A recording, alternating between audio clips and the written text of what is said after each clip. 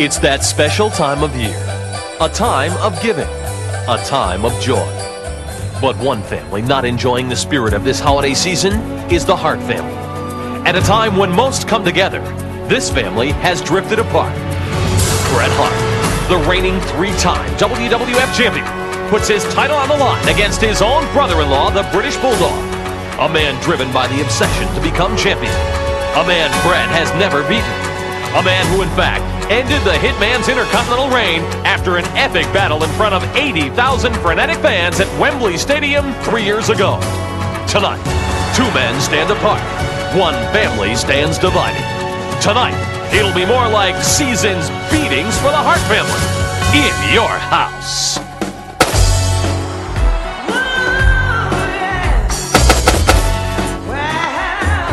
Hey, wrestling fans, if you're listening to this, you're listening to the latest episode of the Wrestling Time Machine podcast.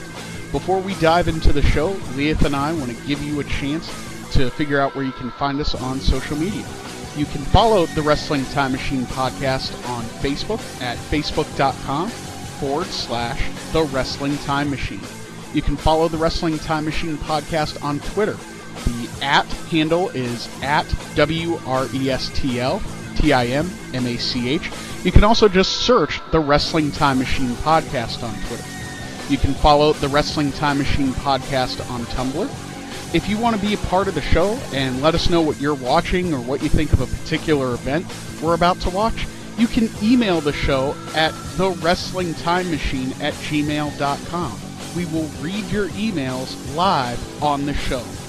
You can also donate to the show. You can help support us at Ko-fi.com, that's ko-fi.com/The Wrestling Time Machine. Want to get some merch for your donation? You can support the show by finding us on TeePublic under Bobby F07. It's all lowercase. We have a couple shirts up there.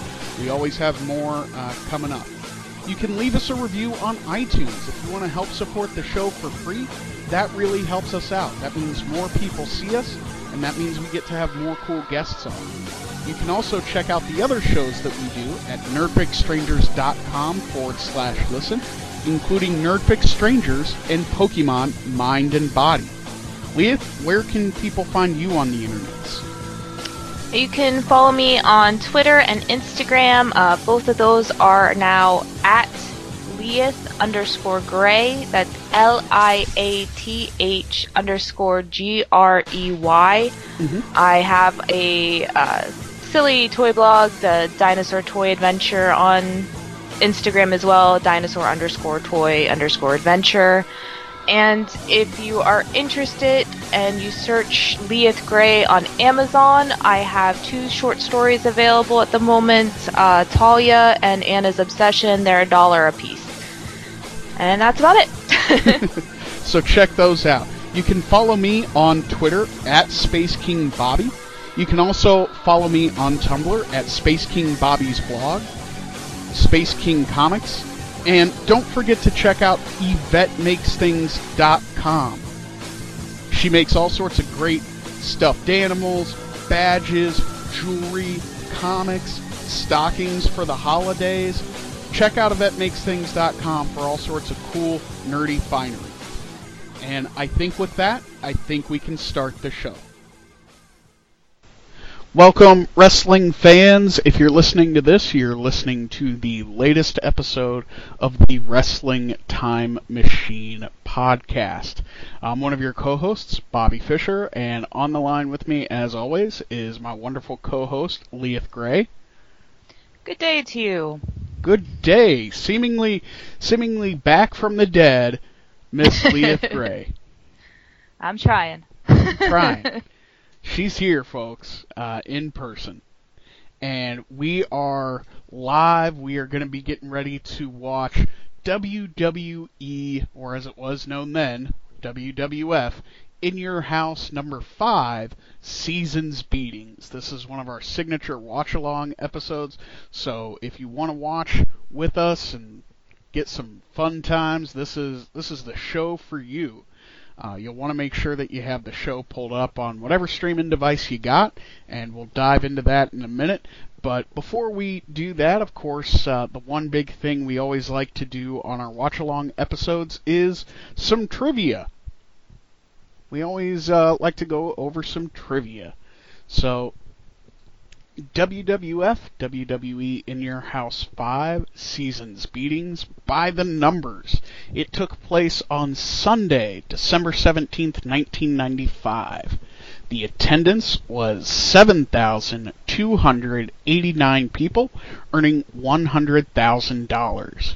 The buy rate was a 0.35 buy rate, and that translates to 110,166 buys at $14.95 per buy. That's a total of $1,646,981.70, and a total box office of $1,746,981.70.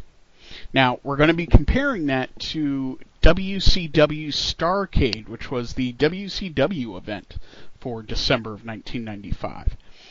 Now, WCW Starrcade had 911 more people in attendance than WWF WWE In Your House 5 Seasons Beatings, but World Championship Wrestling earned $16,145 less than WWF WWE In Your House 5 Seasons Beatings. The buy rate was actually really close. World Championship Wrestling earned 0.1 more buys than WWF WWE In Your House 5 Seasons Beatings, earning $1,180,202.60 more than WWF WWE In Your House 5 Seasons Beatings. And then that would be a total box office. WCW Starrcade actually earned $1,164,057.60 more than WWF WWE In Your House 5 Seasons Beatings. And that brings us to our venue, which is the Hershey Park Arena in Hershey, PA. Not too far from where I am. Oh, really? Yeah, that was a place that we often went for vacations and school trips to hit up cool. Hershey Park and get roasted in the little chocolate factory. Good times. That would be fun. I think they changed it. Aww. I don't think it's as cool as it was. Anyway, the arena broke ground on March of 1936. Opened Saturday, December 19th, 1936. When built in 1936 as the Hershey Sports Arena, the building was the largest monolithic structure in the United States in which not a single seat suffered from an obstructed view, which would be wonderful. Yeah.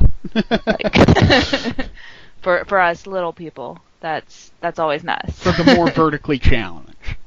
On October 13th, 1953, the arena also hosted an extravagant birthday celebration for President Dwight D. Eisenhower, whose farm and weekend White House was located in nearby Gettysburg.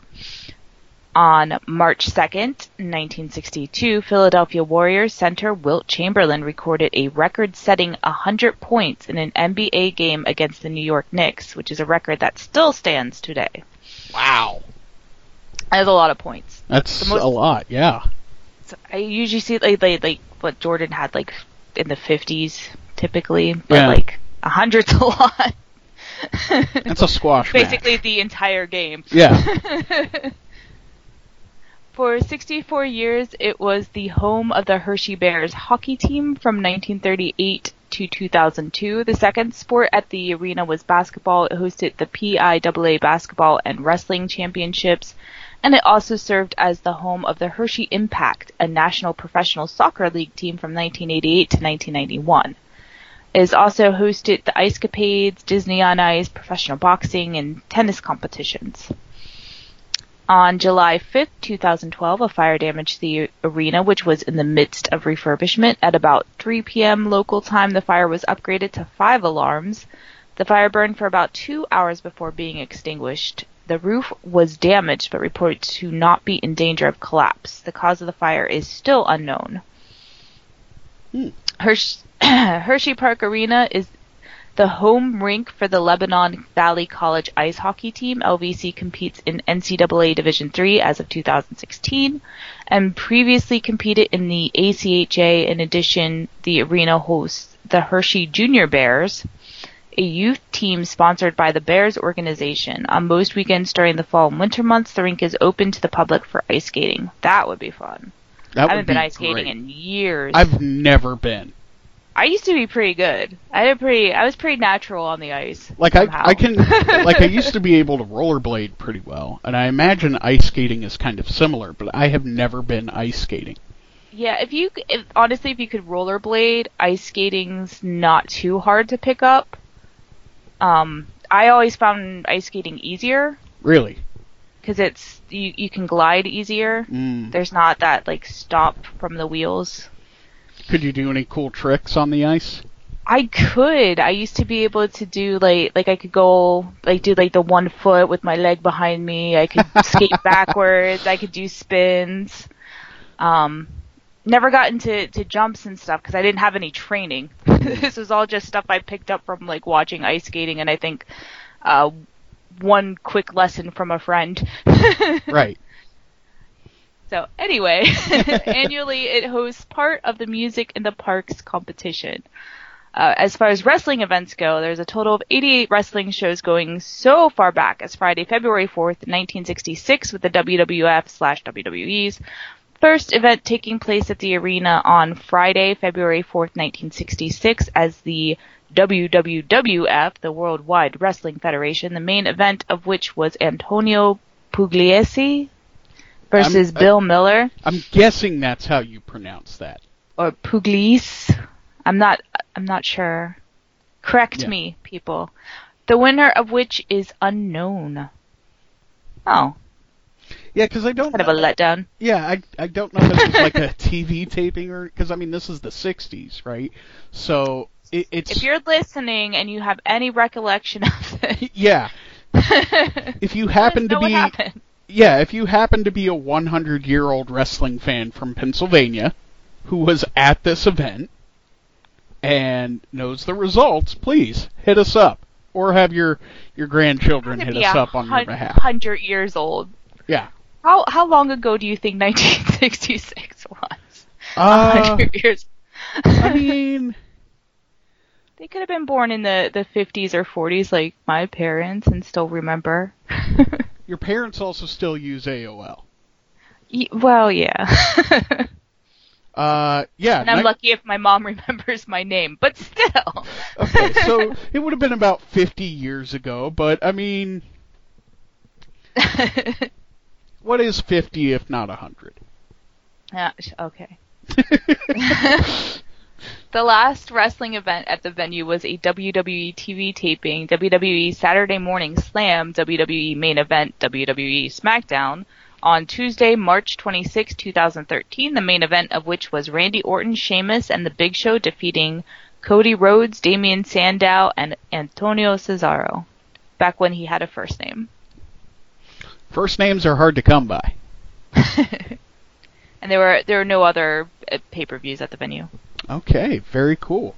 Now that brings us to the reception of the show per the Wrestling Observer fan poll. Now the numbers here, the 10th place that you're going to hear is rounded up based on the 100th digit. Let's see here. The first, just overall feeling on the event, this is based on 150 votes, is thumbs up 73. So about 48.7%. Thumbs down, 72 votes. So that's about 48%. And in the middle, 3.3%. It's pretty even split there on whether it was good or bad. Suppose you can't please all the people all the time. Now, the best match poll, based on 131 votes, it was unanimous. Bret Hart versus the British Bulldog with 131 votes. That's 100% of the votes. Jeez. Yeah. I don't think I've ever seen that happen. And the worst match poll, this is based on 110 votes. Ahmed Johnson versus Buddy Landel ran away with that at 72 votes, or 65.5%.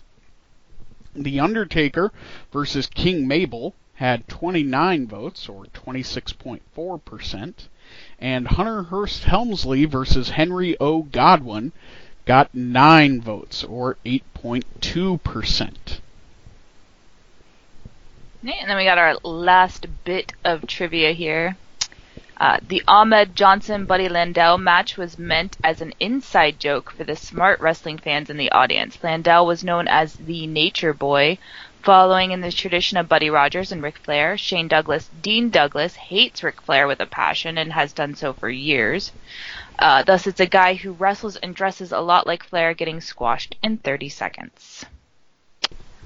We have, this was Dean Douglas's last ever appearance in WWE. It was Buddy Landel's only WWE pay-per-view match ever, only his third pay-per-view match ever, after his loss to Brian Pillman at WCW NWA The Great American Bash in 1990, and to Dustin Rhodes at WCW Wrestle War 1991, and his last pay-per-view match ever. How great is the name Wrestle War? That's pretty good. I love, like WCW had its problems, but don't get me wrong, some of their pay-per-view names were just great. That's true. I'll definitely give them that. They had some good ideas, and sometimes they had some ideas that I think worked really well on paper. Yeah. but in actuality did not pan out, and that happens. A lot of it was just a matter of execution. Yeah. Santa Claus, Jonathan Reckner, would only make one more appearance on WWE TV after this event. He defeated Scott Taylor, later known as Scotty 2 Hotty, on the December 23rd, 1995 WWF Superstars. Reckner would not return to WWE TV until WWE Raw June 6, 2005 as Balls Mahoney as part of the build-up for ECW One Night Stand 2005. Very cool. We got Balls Mahoney here. Balls Mahoney, again, another great wrestling name. So good. So good. So 90s. Very 90s. So with that, folks, we're getting ready to actually watch the event. What you're going to hear is the iconic 1, 2, 3 Kids entrance music, but in reverse. It's going to count us down. You'll hear 3, 2, 1, and then you'll hear us hit play. Hit play along with us. Make sure you have the event pulled up on the WWE Network, whatever streaming device you're watching. And when you hear us press play along with us. And let's start the show. So, 3, 2, 1, play.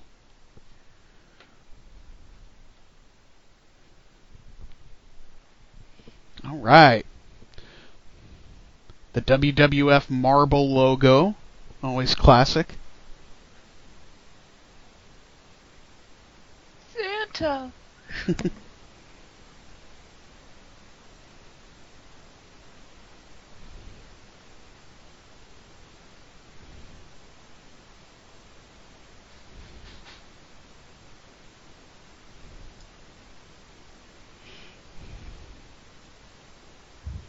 I love Todd Pettengill introducing us here.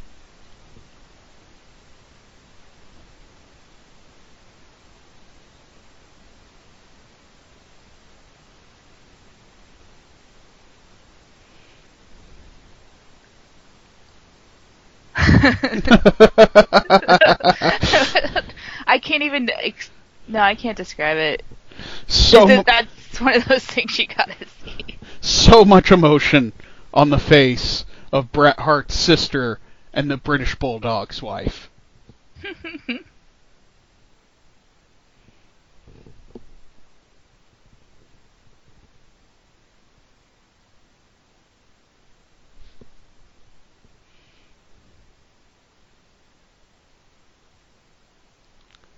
Your classic opening here, just like every Raw we've seen. Oh my God. Kimmy, will you go steady with me sign right behind Vince McMahon? I wonder if Kimmy said yes or no. That's the important thing. And we got the Smoking Guns and Santa Claus handing out some merchandise.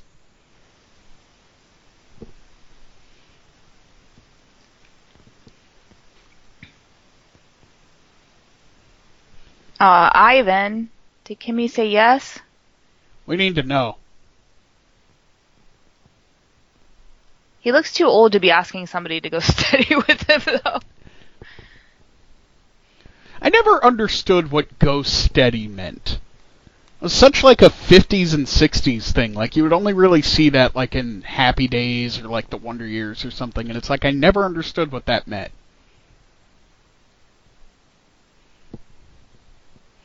Maybe just like see someone exclusively? Is that what it's supposed to mean? Yeah, it's like you're asking somebody to be your girlfriend or boyfriend, I technically. See. You know, will they wear your pin? your letter jacket, you know. Right. Will they be your one and only sweetheart? And now we got $1 Million Incorporated. We got the 1-2-3 Kid and Psycho Sid out.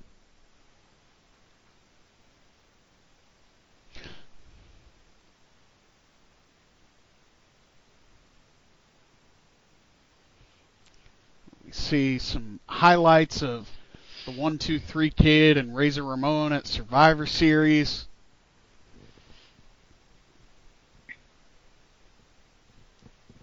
Now, Scott Hall's getting kicked from Twitter. Yeah, I mean, he was unbelievably rude for no reason. Yeah, I don't know if I'm surprised I guess I'm kind of surprised he got kicked as opposed to, like, suspended. Yeah, like But, I mean, look at Frantic's history. Yeah. He said a lot less and totally in character and got kicked. So, whatever. You break Twitter's rules and regulations, you might end up getting kicked. It's just what happens. Right.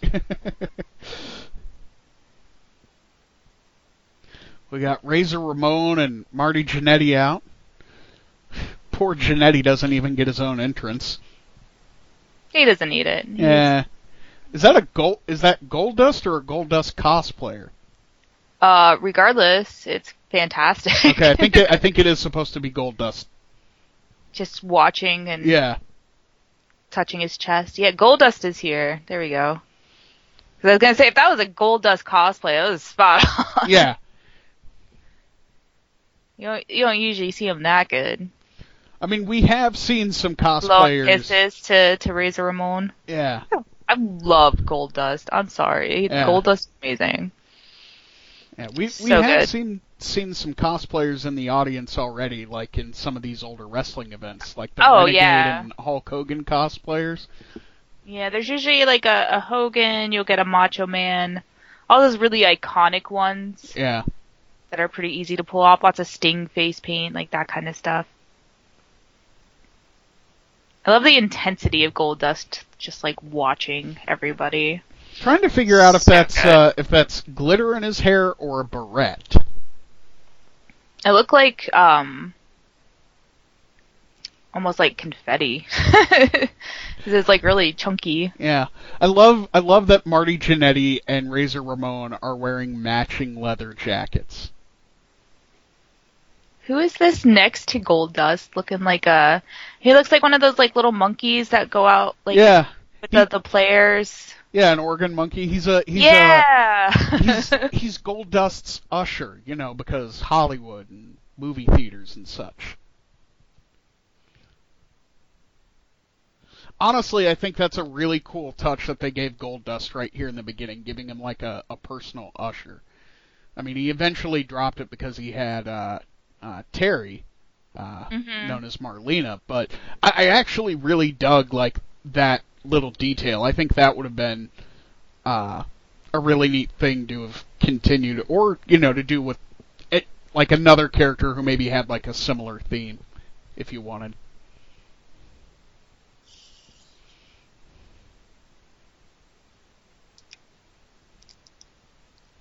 So give us some background here, because my brain is fuzzy as to why Marty Jannetty and Razor Ramon have teamed up. So the 1-2-3 Kid, we'll do a recap here.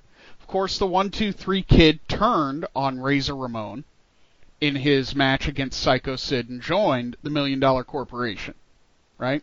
It was about right before Survivor Series, okay? So at Survivor Series, Marty Jannetty was on the opposing team that featured the 1-2-3 Kid, which I believe was the Body Donnas team, okay? The Body Donnas get eliminated right down to the 1-2-3 Kid, and he manages to win the match and eliminate Jannetty because Psycho Sid caused a distraction, right?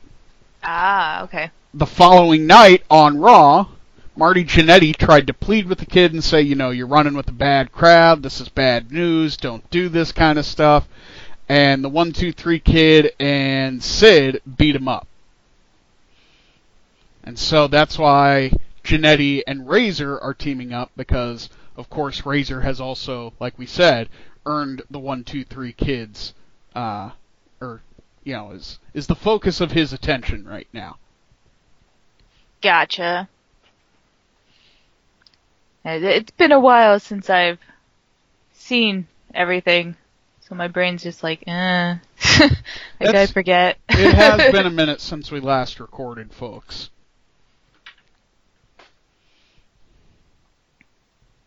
Like, I could remember the stuff with Razor and the 1-2-3 Kid. I just forgot where Jannetty fit in.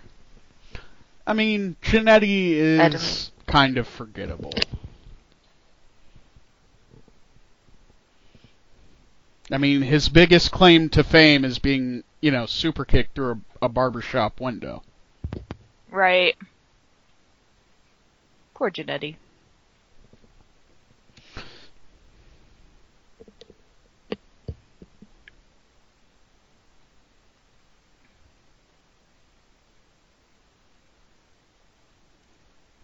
I like the way that Razor is selling these, like, face slaps and stuff. It's like he's taking it, but he's still all angry about it. Like, it just seems to be making him madder. Yeah, Scott Hall might not be great at Twitter, but he sure can sell.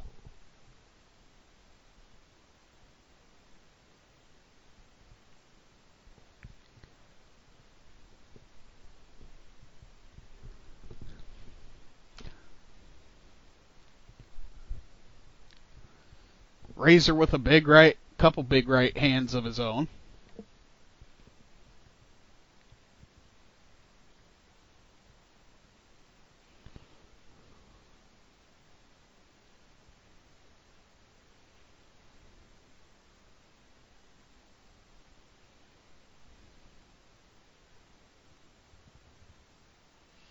Everybody's down. Yeah, we have our moment of opportunity for Razor to get the tag. I feel like that was a favored spot in tag matches around this time. I mean, it's a good psychology spot, that it gives. Sorry, go ahead. Is that a Marty Must Die sign? It is. Come on, folks.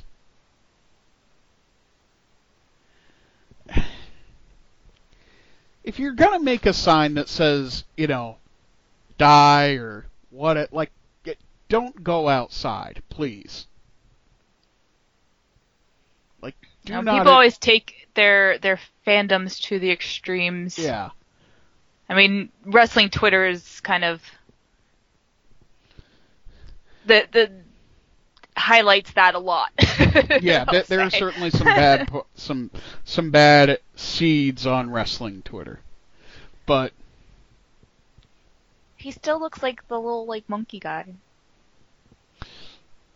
More than I don't see Hollywood Usher. I guess I just see Oregon maybe it's monkey? Oregon monkey. Totally. I think it's the Fez type thing. Yeah.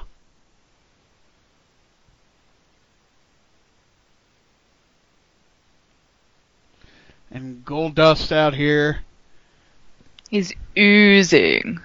Oozing machismo. Describing Razor in a very provocative way. Yeah.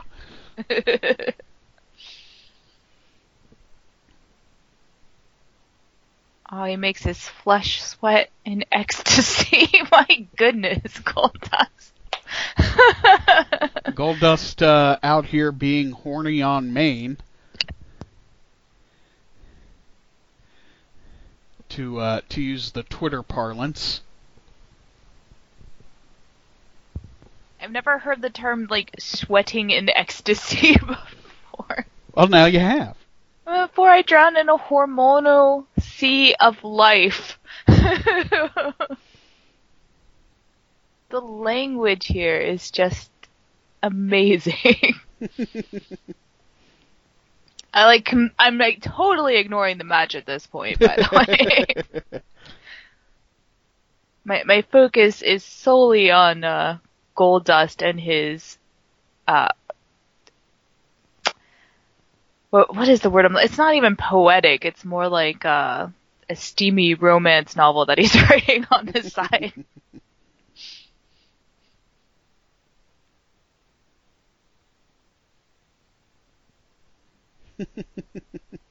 Yeah, it's very, very much a romance novel thing.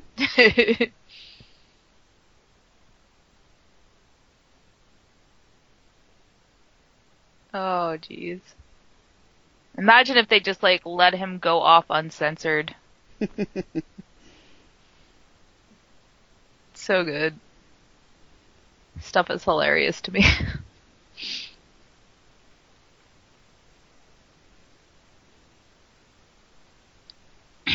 So now they are just beating up Marty. Yeah, Marty's taking the brunt of the offense here.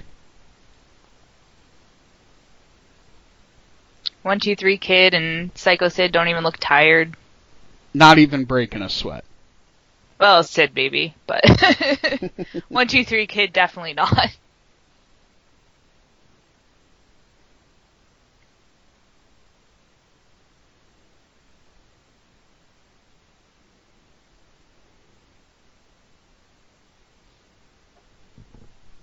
Oh, Razor just jumping in. Now he's going to end up distracting the ref, and goodness knows what's going to happen now.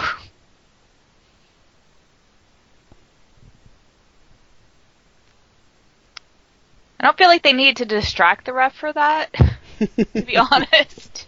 That just seemed like regular tag team maneuvers to me, but, you know, whatever.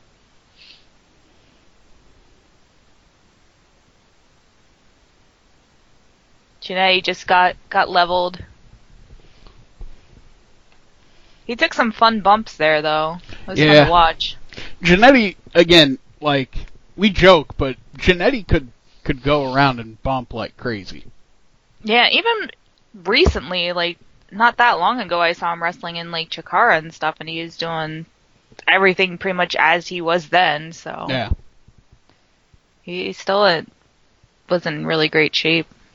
Or had gotten back into great shape. I don't know. I didn't fully pay attention to the Marty Jannetty storyline of life. Like, you haven't followed his diet and workout routine in detail, is what you're saying. No, he does not seem to have a, like the Instagram story showing me everything. No TikToks of his workout routines. Yeah, there might be a good reason for that. Apparently there was some big kerfuffle a couple years ago with Marty Jannetty in social media.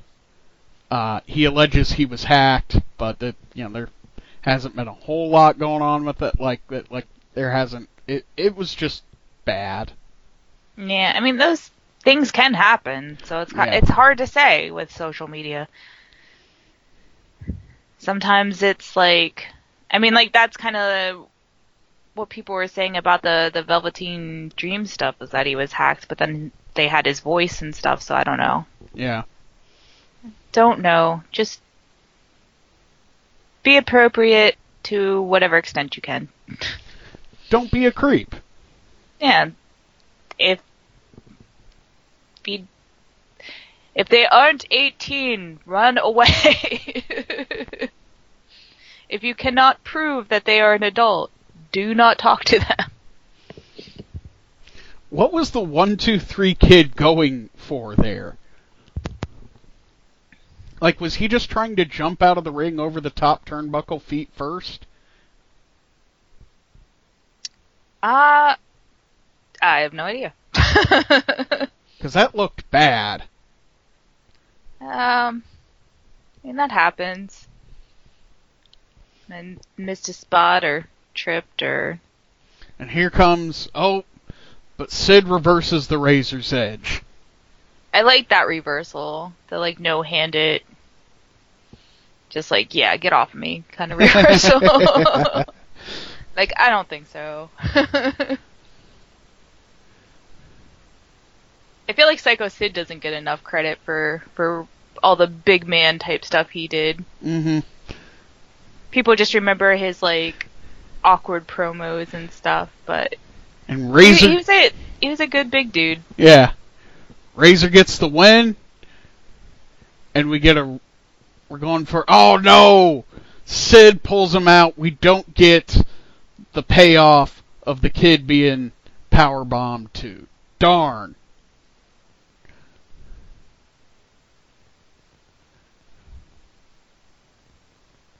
And now the 1, 2, 3 kids win it.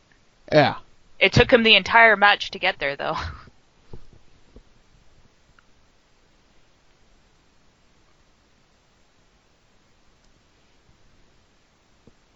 Oh, an ECW sign. Hello, ECW fans, right there in the front row. Why would you go to another company's show just to do that? Although my goal was always to go to, like, a WWE show and wear, like, a Chikara shirt. Just to, like, you know, more for advertising purposes. Right. My plan was always to wear my Sarah Del Rey shirt. Just shout out the people in the back, you know. Oh, and we got the Superstars hotline. The number's not active anymore. Darn. But we got Ray Rougeau and Sonny and Ted DiBiase all angry, getting on. Now I gotta go, and explain this to people. I'm angry, Ted DiBiase. Sonny's all mad. And losing her mind. I didn't even know she was connected to these people. I lost track of things again. She's not. I like that there's that you can call in Canada too, just so you guys know. They did not leave Canadian fans out of this craziness. You had your opportunity to call the hotline. God, I almost feel bad for Sonny because there had to be some people who were wildly inappropriate with her on the phone. Oh, I'm sure. But, I mean, it's a different time, so it's like growing up in that era when guys were inappropriate with girls, you just were supposed to, like, take it, shrug it off. I mean, it would be her fault because of the way she presented herself and was dressed. So it's like, it's just a weird mental... Like, I still find myself stuck in that mindset, like, if I post something that's, like, slightly inappropriate, then it's my fault if people comment on it. And that's just... It's a hard thing to shake because it was just so ingrained, driven into you since we were kids. Yeah. So in the 90s, it was just like, well, she dressed and acted the way she did, so she would deserve that treatment. Which is gross. It just gets back to what we said earlier. Don't be a creep.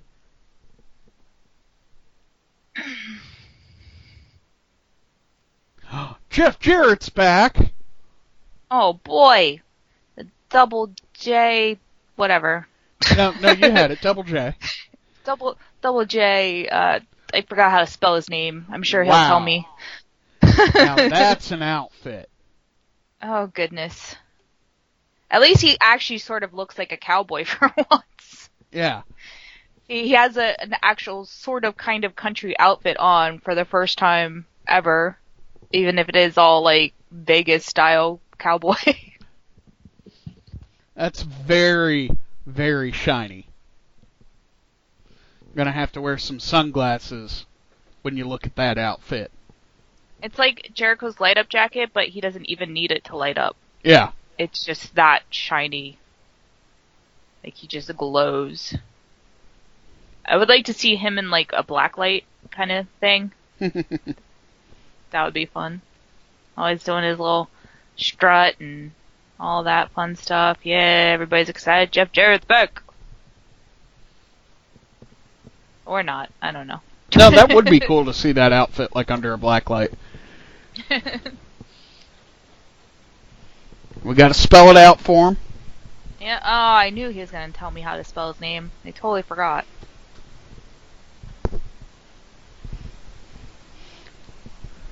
Mirrored sunglasses and a mirrored outfit.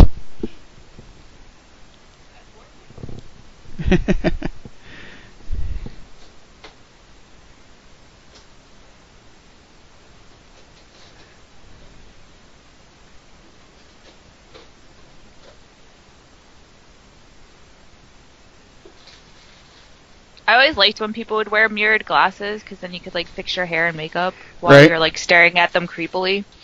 So fun.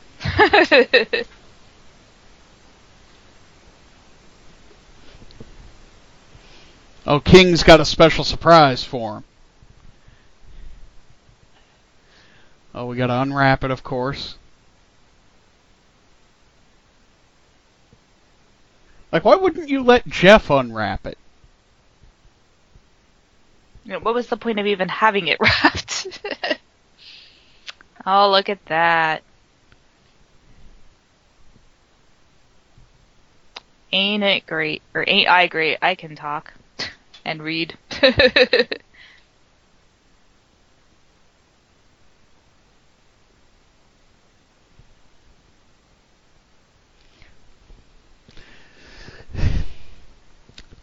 Do I believe that the WWF bought all 5,000 copies to get it to go gold? Yes. Yes, I do.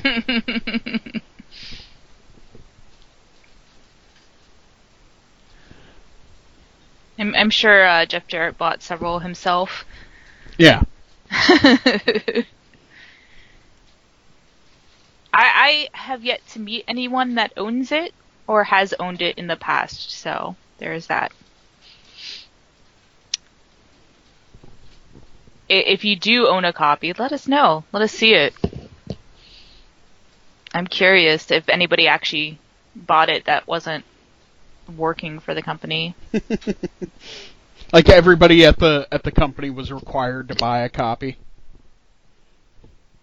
Again, that actually sounds very much like a WWE thing to do. Yes, it's in their contract. This is your Christmas bonus. We are deducting, $20 out of your paycheck so that you have a copy of Jeff Jarrett's CD. I find that I've been, throughout this whole segment, I've just been watching everybody that shows up in his glasses. Because you can see, like, the camera people and stuff. Yeah. It's kind of, it's interesting, and the Lawler looks pretty cool in there. Yeah, you've got a camera guy in one lens and Lawler in the other. It's like I'm not even paying attention to what's being said. I'm just like, oh, look at all the people you can see. Is it just me, or did it feel like country music was bigger in the 90s? I would say so. I mean, that was like the Garth Brooks era. Yeah, like Garth Brooks, Shania Twain. They were household names, and people that didn't like country knew them and listened to them, so there was a lot of crossover stuff, which I don't think there is as much anymore. I was never really into country music. My dad likes like the old stuff, and my grandfather used to sing country on the radio station back in the day. Like, I can tell you, like, growing up around my mom and my sister, like, I heard a lot of Shania Twain. I know, like, my husband and his family were big, like, he got to see, like, Reba McEntire and stuff. That was their Yeah. go-to country star. And of course, my mom is a big fan of the Reba show. Yeah, my mom liked that one as well. Now we got Dean Douglas here. He's got the board. Is that the Board of Education? Yeah. Now, see, this would have been, like, really cool. Like, again, like, if Douglas had stayed with the WWE, like, turn that kind of into his signature weapon, right? Like, that would have been neat.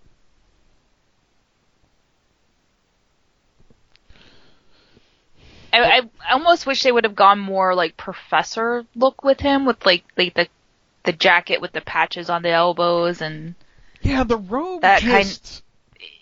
It doesn't read what they want it to read, I think. Yeah, the robe does not fit.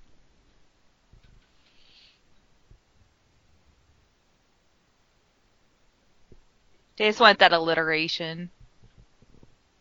Well, I mean, he was a teacher and everything. It's not, like, outside of the realm of possibility or anything for that to be, like, his character. But, like, they kind of, in my opinion, they definitely missed the boat with Douglas. Granted, some of that was just, and I think we've talked about it before, some of that was just, like, his, own inability to work with the Clique. Granted, they weren't exactly easy to work with all the time either, but, like, it's just a very big missed opportunity, in my opinion. I like that his board is literally just a cutting board. They paint it green. Yeah. Ahmed will take the dean to school on a bus. No, I don't know. Yeah, I guess that's the thing people said. Yeah, like, I mean, the whole look is Dean Douglas. Just, it doesn't read, like you said, it doesn't read like what they want it to. Yeah, like, I feel like I get what they were going for, but it didn't work. Like, maybe if they had done something with, like, the crest on the singlet, right? Like, made that a little bigger and maybe put that on the robe instead of, like, an exclamation point. Come up with, like, a fictional school crest and everything. That would have been cool. Even his, like, gear is strange with the giant, like, V-cut and the short shorts. Yeah. It's just an odd thing. Like, the whole look is just weird to me. It's an odd singlet, yeah. Now you have Lando.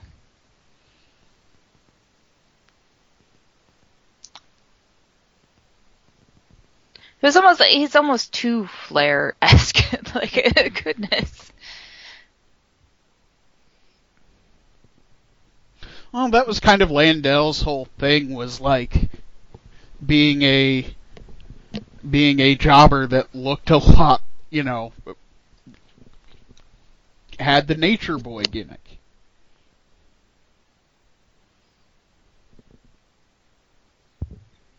I always feel like that's like something that a lot of stars kind of like, they start off like emulating their heroes, but you're supposed to you got to become your own person at some point, or it does not work.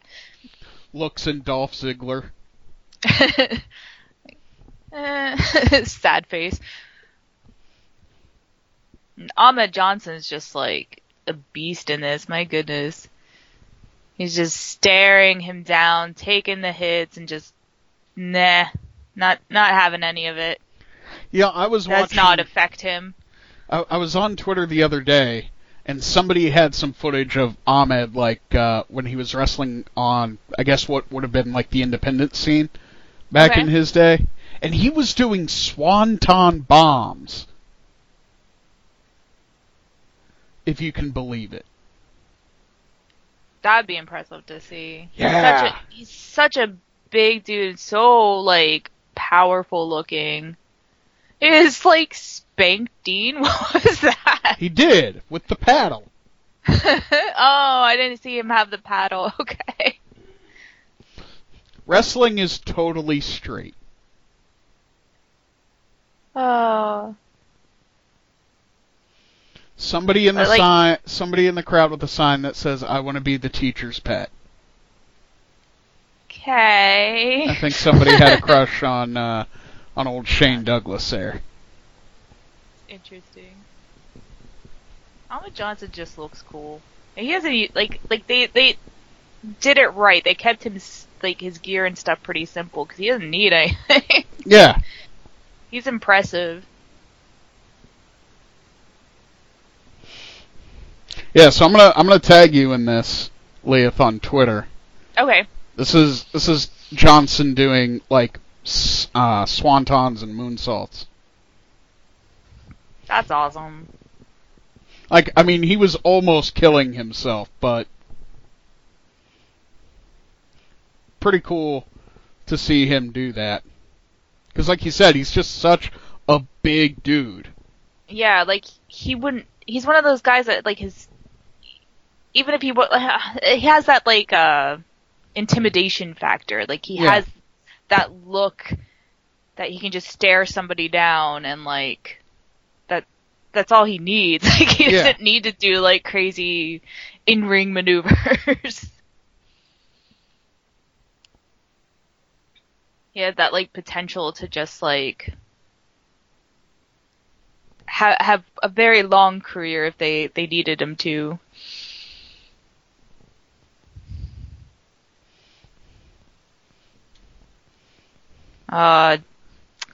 Jeff Jarrett. If you look like Jeff Jarrett, you definitely should not be laughing at somebody who looks like Ahmed Johnson. Because he will crush you. Jarrett, of course, had his mock turtleneck is also a tank top, by the way. Yeah, classic. With a vest over top, like it's kind of like how Cousin Eddie looks in National Lampoon's Christmas Vacation with like the dicky.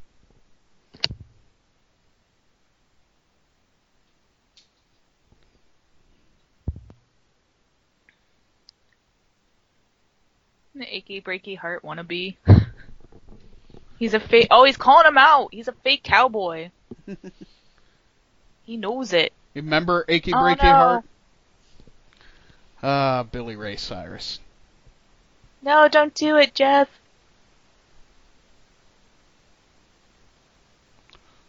Oh. And lights out for Ahmed Johnson. That's not nice. That was a gift, too. He just destroyed it. Terrible. What horrible manners, Mr. Jarrett. And just face first right into the chair. And King with the assist on that one. Ahmed just get up and destroy both these dudes.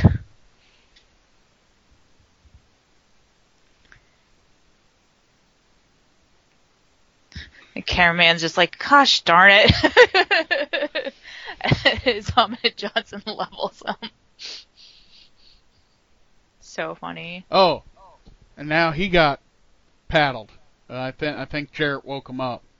Oh, yeah. I think Jarrett's gonna regret that decision.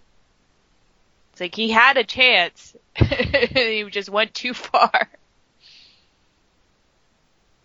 Oh, so good. Are we gonna wreck the Christmas trees? No. Don't destroy Christmas.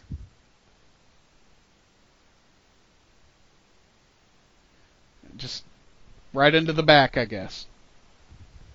Oh, we're back with Razor Ramon. Todd Pettengill here. Hey, at least Todd doesn't have a rat tail anymore. So, progress. Yeah. Still not a good haircut, but yeah.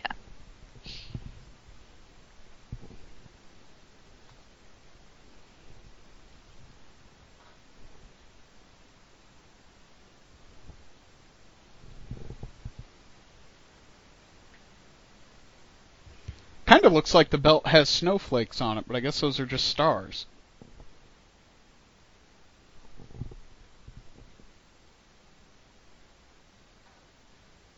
Oh, he's got a golden... Is that a telegram?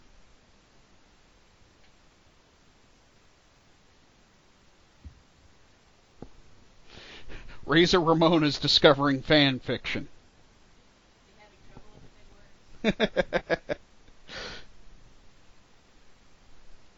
Don't like that.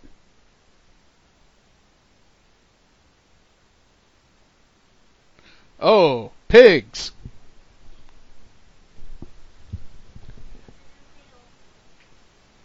And here it comes, folks. The hog pen match. Hillbilly Jim out first. Oh boy. He's got like, what is his like gold chain thing? I think that's a horseshoe. Was it a horseshoe? I couldn't tell because the way he was holding it up, he like was covering it. And camera hasn't gotten a good look at it, but I think it's a horseshoe. Kind of like the hillbilly rapper, I guess. Hunter Hurst Helmsley. Looking all smug. Disgusted. So it's so weird to like think Triple H was this. Was like, this guy? Yeah. It's like I'm looking at him. I know it's Triple H, but I still am like, no. See, I want Triple H to do a WrestleMania entrance that's a throwback to this. That would be hilarious. Like Triple H, I don't care if you're a Sons of Anarchy fan, or suddenly a biker, or a Terminator, or a Viking, or whatever. I want you to do the fox hunting outfit. Alright, now Leah, here comes a good question for you. Let's say you're a wrestler in the 1990s, right around this time. That is a perfume bottle that he is holding. Yes. To get rid of the stench of the pore. Deal with the hog smell, as it were. But let's say you're a wrestler in the 1990s. Would you rather be stuck on the entire low card of WCW, right? Jobbing out and being stuck on, like, say, WCW Saturday Night, etc., knowing you'll never get a push, and that Hogan is more or less, running the booking? Or would you rather be on the lower mid-card of WWE, but it means you have to get tossed into a hog pen? Which would you rather? Which pays better? It would be tough. It's a tough decision because, like, I feel like the gross hog pen stuff, like, it's a one-time thing. You're gonna get it done and over with, but you have more upward mobility potentially in the WWE at this stage. Whereas WCW, you know there's no way. Yeah. There's just, you're not going anywhere. And I think that would be just so much more frustrating. But, like, I don't know, with my personality, I'd be fine being a WCW, like, mid-carder and not getting higher. I prefer smaller stages and not so much attention. So, like, I've always been, like, as far as, like, even, like, acting and stuff went, like, I love acting, but I didn't want to be famous. Yeah. Like, that was always my fear. That if I pursued it, that somehow I'd become, like, well known. I'm kind of backwards, I guess. Oh, no, you're kind of introverted. Yeah, it's like I want to do it's like the things I want to do not go with my actual personality at all. Right, it doesn't jive with maybe, like, and I don't say this negatively, because I mean, I deal with that sometimes too, but it doesn't like jive with, say, like some of the anxieties that you have. Right, yeah, like that was always like my biggest fear. Like, I remember my parents saying, well, you're not gonna make it, you're not gonna be famous, blah, blah, blah. I'm like, I don't want to be. Like, I just want to act. I enjoy doing it. I was good at it. Like, I had fun with it. But I'm like, I almost would have rather, like, I was looking into doing, like, voice acting and stuff. So even, right. like, I wouldn't even be on screen. And just like with, like, wrestling, it's like I wouldn't want to be a wrestler, but I want to do, like, a manager position. I'd rather be a support to a wrestler than actually be the one in the spotlight fully.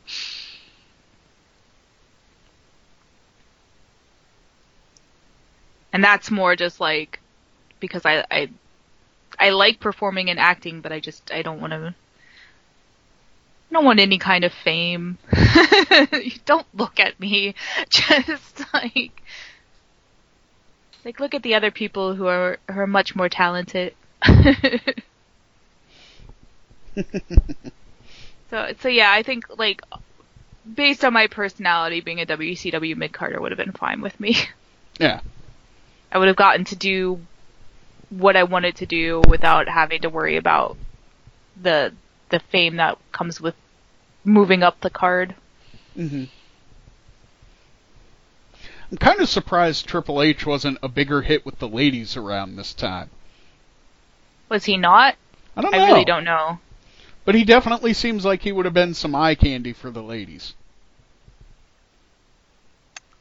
I don't know. I'm not a good judge of that. Between, like, as weird as that sounds, I don't know what ladies like. I mean, like, Hunter isn't my type personally, but, like, you know, give him the body frame and the hair and everything, he almost kind of looks, you know, like he belongs on a romance novel cover. Gotcha.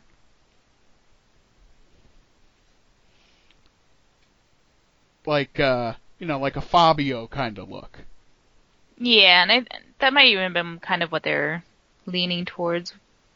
Uh-oh. Why they went the way they went. I think Hunter's about to have a bad time.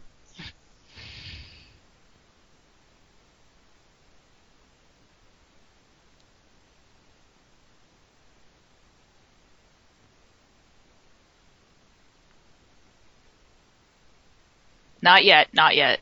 He's beating up this minion over here. He really looks like a minion. I know, it, like, cracks me up every time.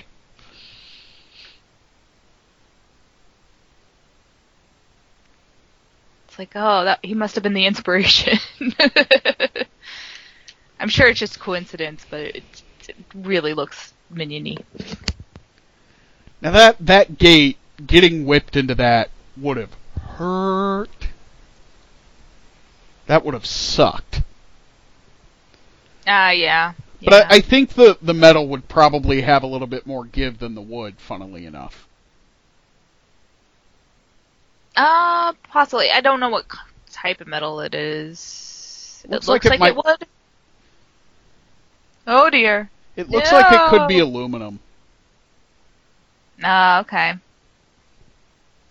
Yeah, it looks like it the way he designed it to have some bend in it too. Yeah. It's hard to say. The wood definitely wouldn't have too much give, but it does look like the wood they use for, like, the rings. Yeah. So even that should have a little bit. Not fun to get railed into by any means. Oh no, no, not at all. But not as bad as if it was, like, a properly made structure, like actual pigpen type thing. Not like plywood and aluminum. This whole thing just kind of makes me want some ham. These poor piggies. Circle of Life. Although I do hope that they have fed those pigs pretty well. Yeah.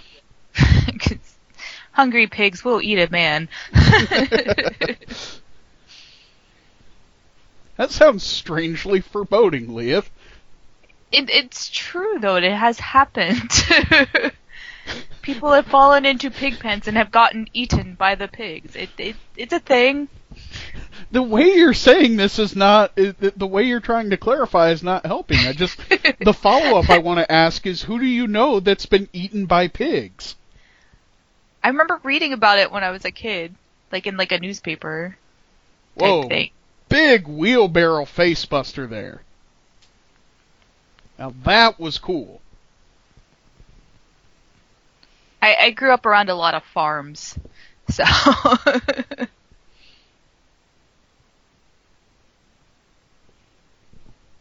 Most of my friends lived on farms. Okay. I did not. I remember my one friend got kicked in the head by one of her sheep. It's like, I would not want to be near sheep after that, but she was like fine with it.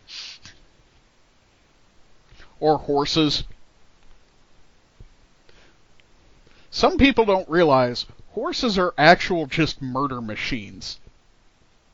They definitely can be, yeah. My cousin was thrown from one of her horses and broke her back and stuff.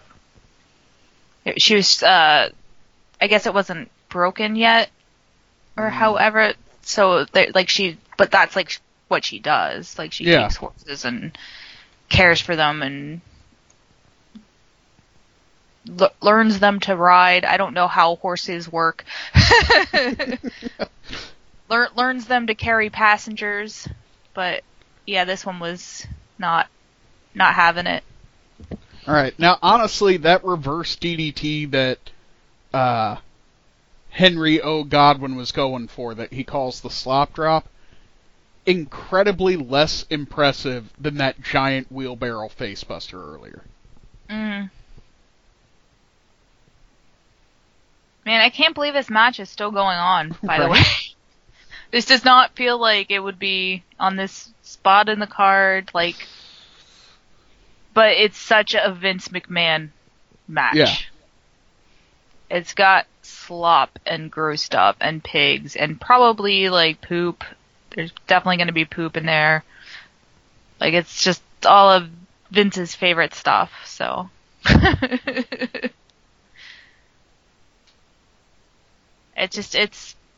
It's weird to think that somebody like gimmick like Godwin would be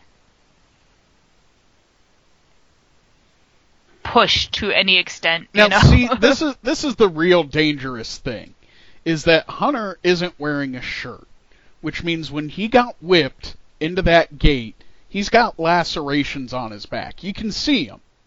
Mm-hmm. And he's around all that stuff. Oh no! The mud, the pig poop. There's definitely poop. Let's hope that's mostly mud. But I mean, that's the thing though, is like that to me is the most dangerous thing about this match, is having those open wounds around all this stuff. Yeah, the risk of infection here is pretty darn good. Pretty high. Oh no! Now he's gonna get it. Yep. Yeah, I don't know if pig poop is good for open wounds. Probably not. Oh. But at least he got thrown face first into it. Oh, he's so bloody. They might even have been careful because of that. That is gonna get very infected.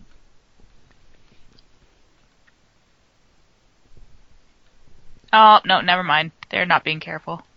Nope. It does seem like Godwin understands actual, like, pigness. Pigness? Pigness. Yeah. He was, like, controlling the piggies. And they seem to be frightened of the humans. I feel bad for these piggles. Yeah. They're like, why... Alright, now Hunter is doing a great bit here. He's just taking bumps in the slop. Lovely. Apparently it's very slippery. And the pigs are just like, can you get out of here?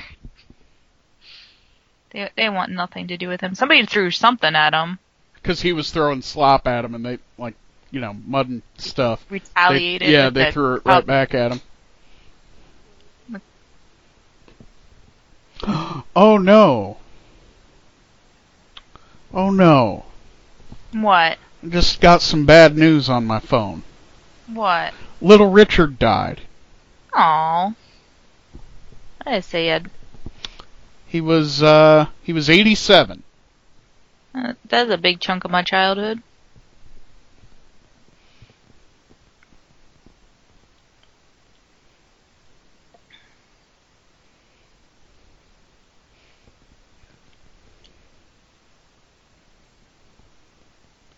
And a promo for the Royal Rumble there.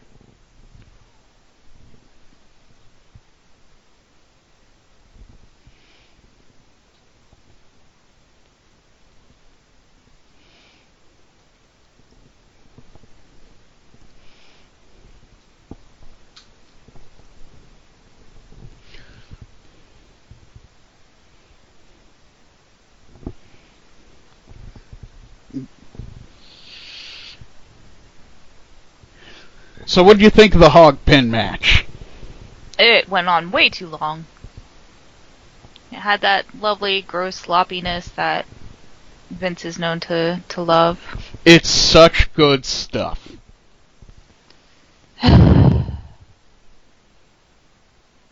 Maybe back then it would have been more exciting. But I feel like I've seen so many reiterations of it throughout the 90s and into the 2000s. Especially when like DX came back in, was it like 2005, 2006 or whatever? Mm-hmm. They love their potty humor. And we're getting a recap of Diesel 316 here.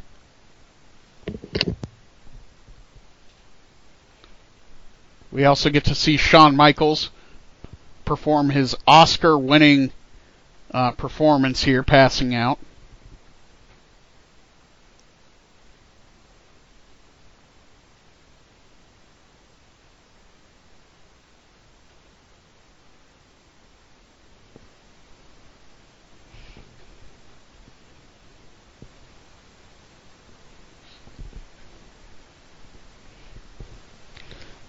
Diesel's so rude, just knocking into those people.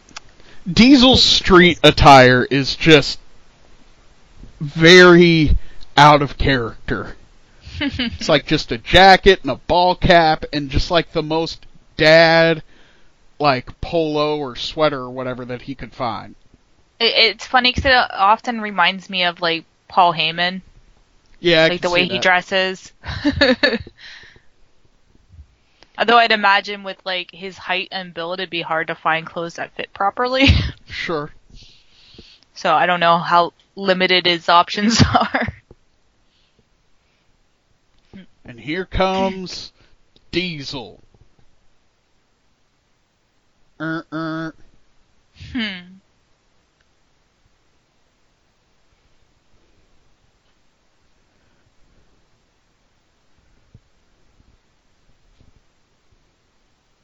His super cool vest to show how super cool he is.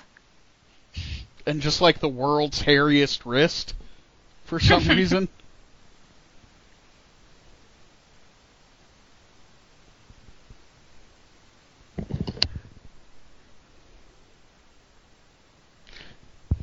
He needs to dye his hair, his gray's showing. Well, I think he was like a natural blonde, so given that, he might have grayed early. Yeah, I think he did. Which, honestly, there's nothing wrong with that. It's just, I don't think in the business they wanted him to have gray hair. It was always seen as, like, I don't know why, like, graying and stuff and, like, even balding is seen as, like, a negative so much. It's like, it just means you're, like, an adult. Like, that's okay. Yeah. You're allowed to grow up.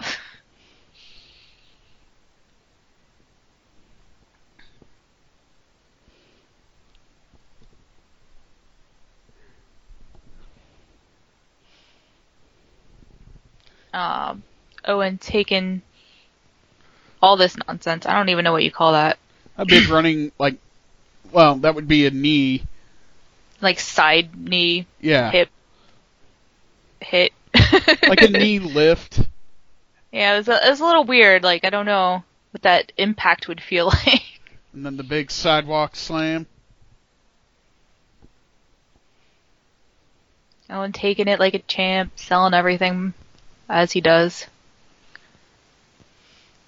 Now see, I'm actually surprised Owen was able to get that spot off on Diesel because of how much taller Diesel is. Mm-hmm. Yeah, Owen's he's the man. Seriously. He's like one of the best overall. I honestly, in my opinion, Owen is way better than Brett ever was. I could see that.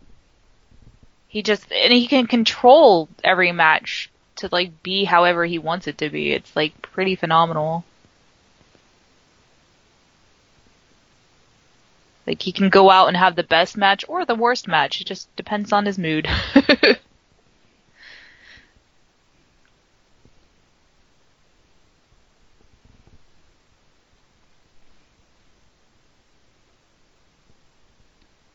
Oh, went for the big boot and missed. Ran into a spinning wheel kick.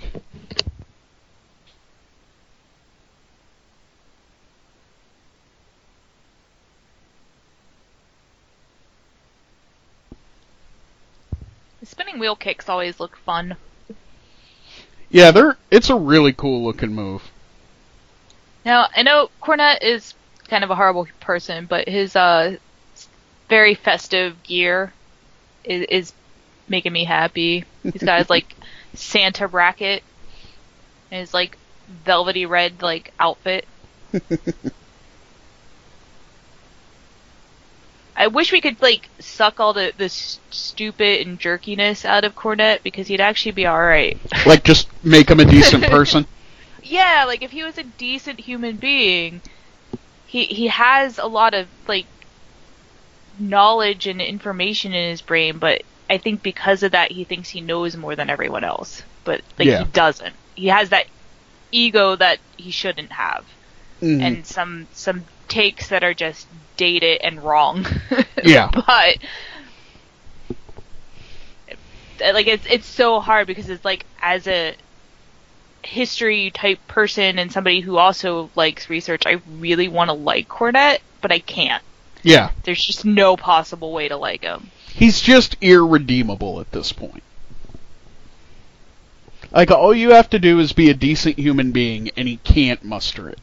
Right. Like, they give him chance after chance after chance, and it just does not happen. And I think, like, a lot of people probably feel the same way I do, is because he does have knowledge. It's just... my goodness, he has some really garbage takes, and just horrible human traits.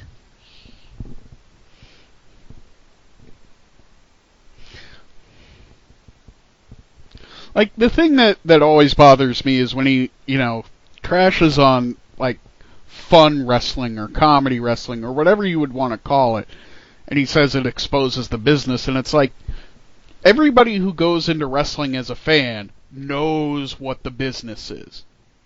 It's not how it was. I mean, Vince McMahon himself exposed the business, like, by saying, this is not a sport, it's entertainment. Like, it's done. Like, forget it, Cornette. It's already done. Like, there is very little of the business that's left to protect from the audience.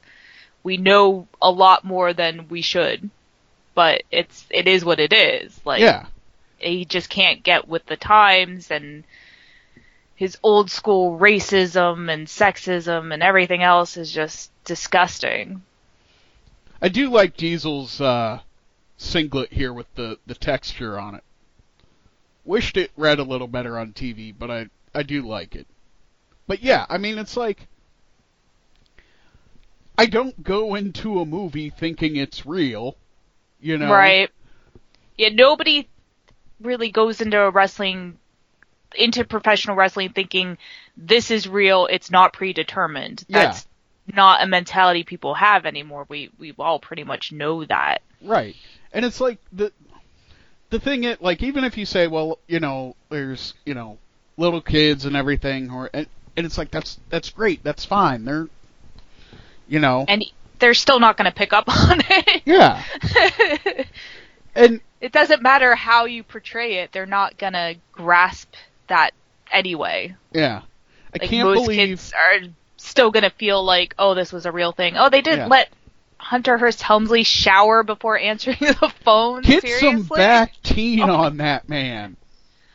Oh, him and Godwin just still covered in slop answering phones, and Sonny somehow not reacting to this.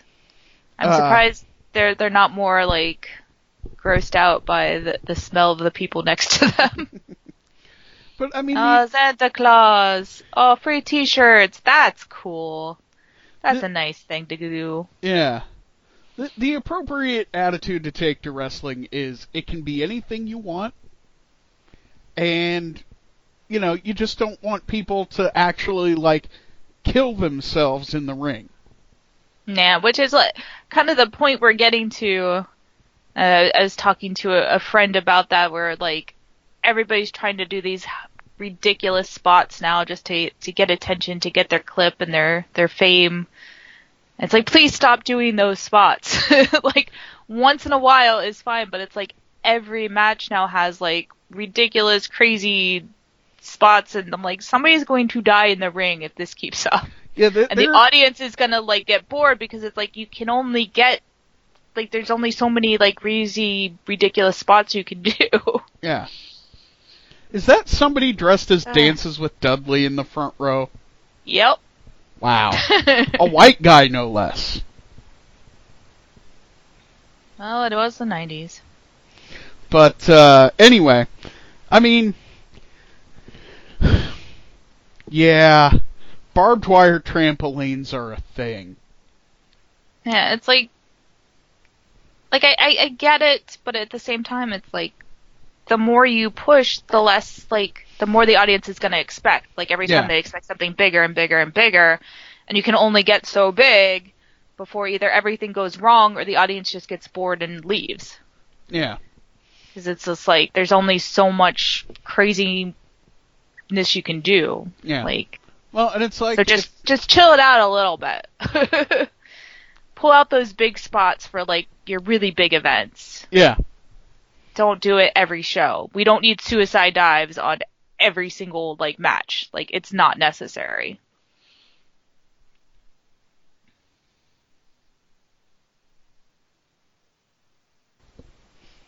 But it's like what you said in one of our ECW watch-alongs. That's a lot of ketchup.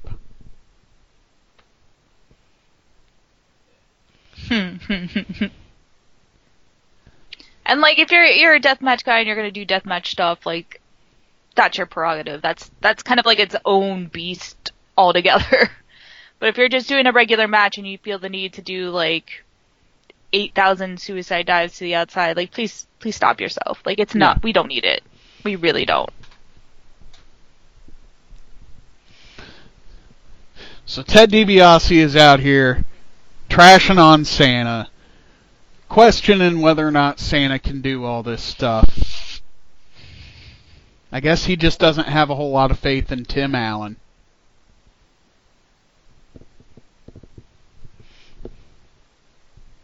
I feel like DiBiase would not understand the concept of giving anything away for free.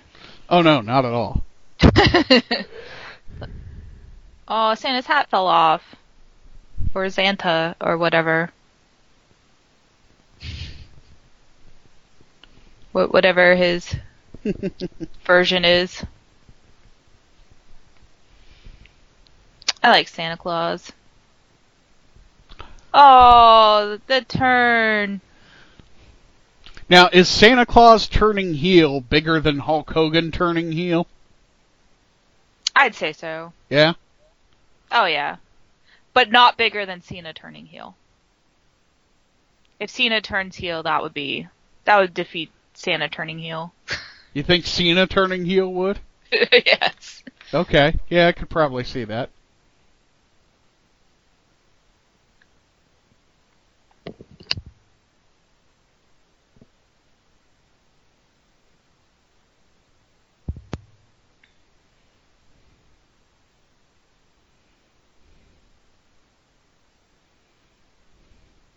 Oh, and Santa's been bought out by the $1 Million Man.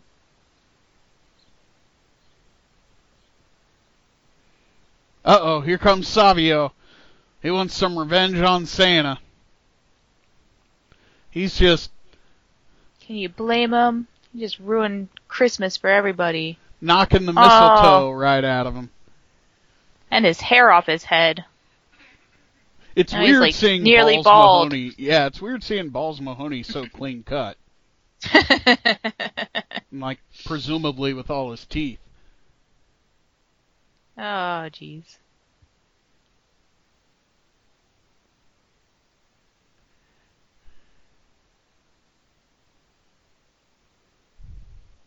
That was fun, though.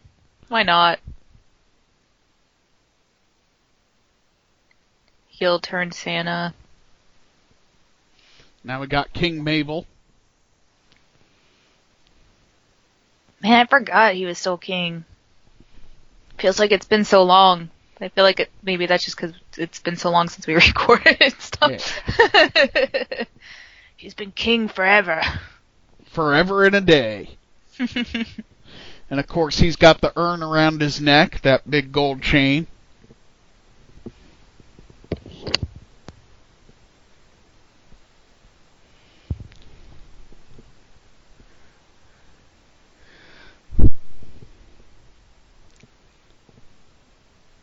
Undertaker.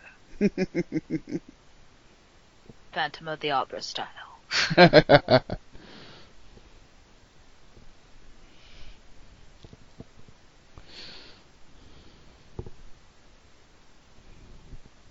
I would sing it, but nah. I was thinking it in my head, though.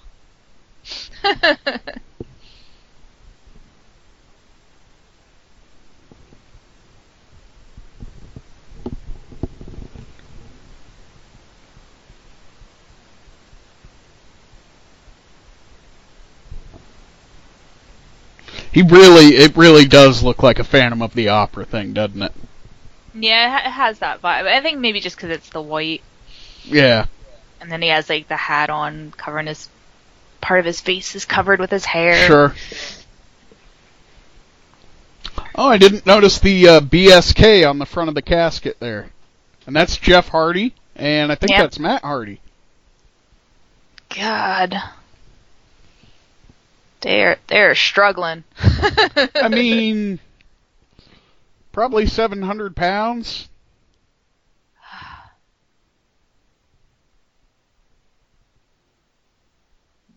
Oh, Doc Hendricks. Back to Doc Hendricks.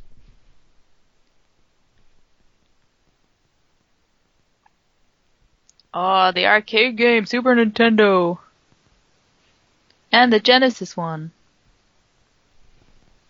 And PlayStation. Now, did you have the Sega Genesis? I did. Well, technically it was my sister's. Mm. But she let me play it because she's nice. But I didn't get to pick any of the games for it. I just played whatever they had. What games did you play on the Genesis? It was Sonic, of course. Sonic, Toe Jam and Earl 2, Panic on Funkatron. There's like some Mickey Mouse one that I always forget the name of. And what's the other big one that we always played? God, my brain's not working. I remember having the Animaniacs game where you had to like switch between the 3 characters. That was pretty fun. I think I beat that one. And then she got like some Addams Family game that was terrible. And I beat it, and she was so mad at me because I beat it before she could see it. I'm like, you didn't miss anything, because the ending was literally just like the house, like the mansion with some like fireworks. And it was the hardest game I ever played, and I couldn't believe I beat it. I was like so excited to beat it, and it was just like such a letdown. like that's all you got. There was no like ending. It was so bad. The one, we never had a Sega Genesis, but our babysitter did. Okay. I was never very good at Sonic. I have never played a Sonic game that I've enjoyed. See, I was a big Sonic kid. That was like my jam. It's like, I beat all the ones that we had. yeah, like I dig Green Hill Zone. That's pretty cool. But once you get beyond that and you get into the casino stuff or the underwater Oh, stuff, I love the casino. That was my favorite. that gives me anxiety. Oh, and then we had the Sonic Spinball too, where it was like Sonic but pinball. Yeah. That one was really fun. It was one of those games where like I didn't care if I really progressed in it. Mm-hmm. Like it was just fun to just sit and play. Like I could play the same level for like hours and not care. And the music and sound effects were really fun on that one. The other big game that they had on Sega was an X-Men game. Oh, nice. And that was fun, but you could never get more than, say, 5 minutes into the game. Oh. It was hard. Yeah, there was some Sega games that were just like people talk about like Dark Souls and all that. I'm like, have you all played Lion King for Sega? Like, yeah, I think they had Lion King too, and it's like you couldn't get 2 steps in Lion King. I remember like my entire family, like, we rented it, and it was like my mom, my dad, my sister, and I just sitting up in my parents' room trying to get past the waterfall. And we would just take turns for like hours. We were doing this, and nobody could get past the waterfall. And we just gave up. We're like, we're done. I'm like, Dark Souls, at least you can beat. Yeah, it was. The Lion King game is impossible. The X-Men game you could do a little bit in, but again, it was just like darn near impossible to do anything with. I mean, granted, I was only like 6 or 7 or so. Right. I remember my other sister had a Tailspin game, and that was impossible. Remember, like, I play like, I don't even think you could beat like the first level of it. And I don't know if it was like some of these games. I don't know if it was because they're so hard or because they're just that bad. A lot of the Disney games were actually surprisingly hard. Like, we had the Jungle Book game on Super NES. Okay. And it's like I wound up doing okay at it for my age, but there was a certain, like, boss or mini-boss. It was the snake, right? And could not get past that. But yeah, it's like when you're a child, you don't really know if a game is bad or not. Yeah. Like, it's hard to tell. Like, they're just games. Like, you don't really like think about whether it's technically a good game or a really bad game. Mm-hmm. I think the first one I knew was really bad was the Rocky and Bullwinkle game for Sega. Sure. Because it's like, not only was it impossibly hard, but it did not have any kind of save function. Oof, that's rough. There was no there was no save points. There was no like how like Sonic had those points where you would hit the thing, and if you died, you restarted there. Every time you died, you started from the very beginning. Yeah, and it was just like, no. Yeah, and you really saw like save points and checkpoints being experimented with that generation, like Super NES and like Sega. You'd have the codes you could enter if you like died at a certain point, or you go to a checkpoint or whatever. This game had none of that. That's rough.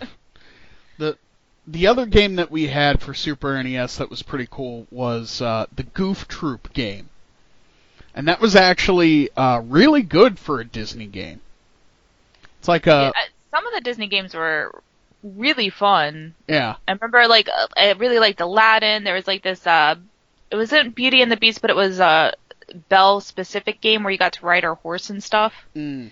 That was literally the only reason I played it, is I wanted to ride a horse in a game. So I played through the whole game just to get to that part. But that one wasn't challenging, but it was fun. Yeah.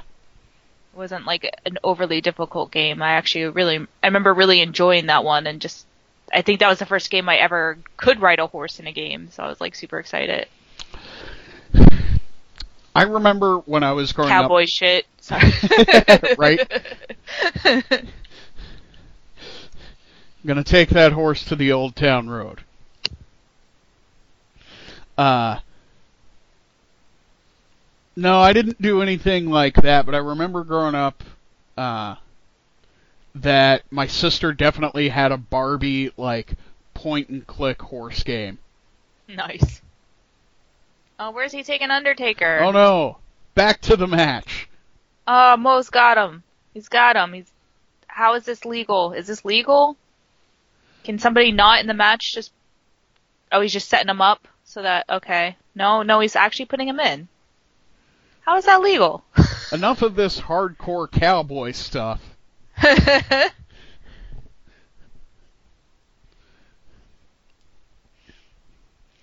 Let's get back to the match. And telling him to shut the lid. You know, Mo just carried Undertaker over to the casket, and they're gonna shut the lid, but oh, Undertaker got it. As Mo forgot to close the lid, and apparently he could win it for Mabel somehow. This What are isn't the rules WCW. here? I need like a freeze frame of the look on King Mabel's face when he sees the Undertaker come back. Pretty good reaction. That was great. Mabel is selling here pretty great. Yeah. Fun stuff.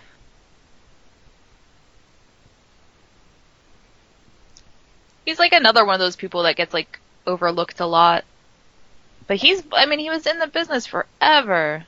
Yeah. So you figure he was Mabel, King Mabel, and then Viscera. Like, he did a lot. Big Daddy B. He did a lot. He's always such a big dude. And it's a little hard to hear over everything, but there is a minor 911 chant because, they're in Pennsylvania. Ah. So you're getting all the ECW fanboys. Think Sir Mo's about to have a bad time. Oh, yeah. Nice try, Mo.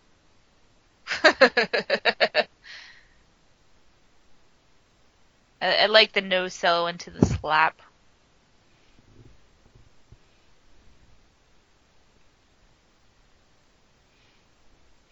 Did Vince just say slapping the goozle? I did not hear it, so I cannot tell you. Big choke slam, though.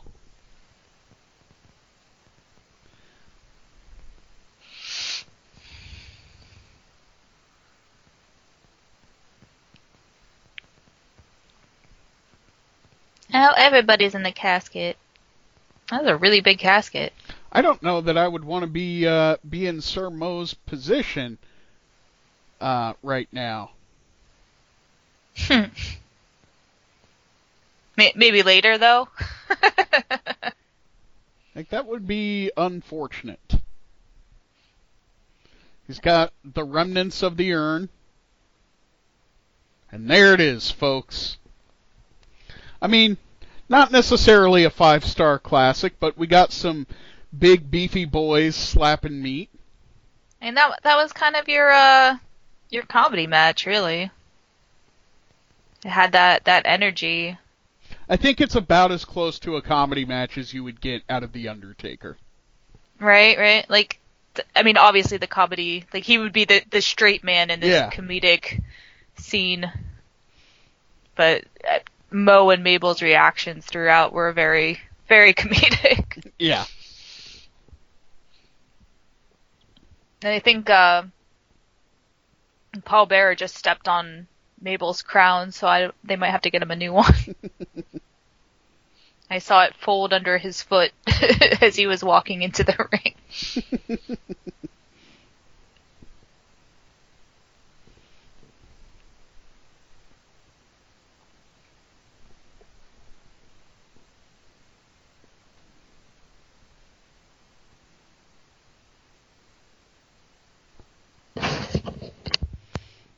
And there we go. The Undertaker has recaptured the remnants of the urn.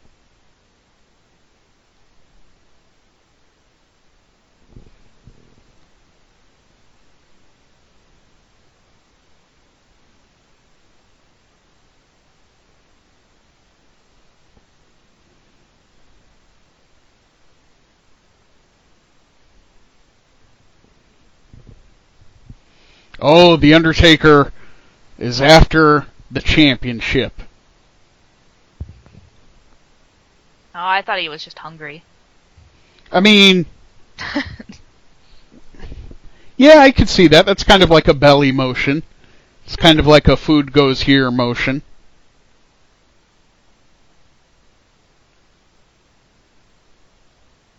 This is where I put my cookies. No? Like the urn is actually just filled with, butter cookies, and after that, sewing supplies. That's why he was so upset when he lost it. Right. I would be.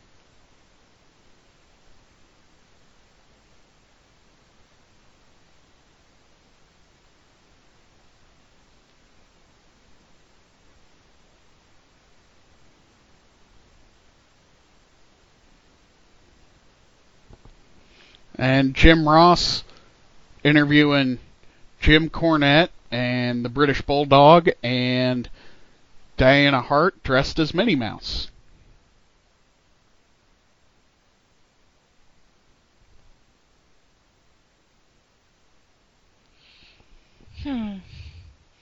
These are things that are happening. I guess because they're wearing, like, Christmassy colors? Is that's the goal here? Be sort of Christmassy? Yeah. JR's, like, I guess vest or whatever he's wearing is kind of Christmassy. Mm-hmm. Very 1990s.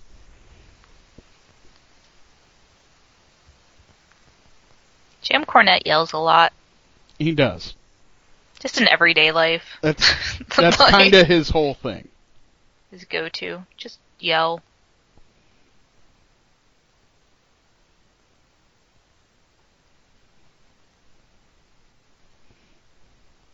I would watch a show with just, like, Cornette and Russo, like, locked into, like, a cage together.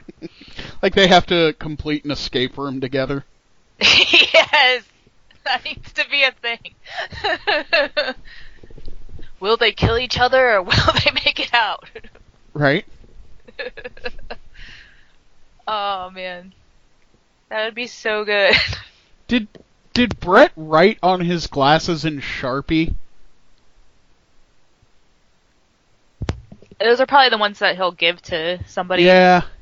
I would imagine. I didn't even realize that. You don't usually see him, like, close up like this. Yeah. So I don't know. He just uses his, like, wraparound sunglasses as a notepad. You just see, like eggs, milk. On another side, it just says, like, wash car, pick up dry cleaning. Win championship. Wrestle tonight. Right?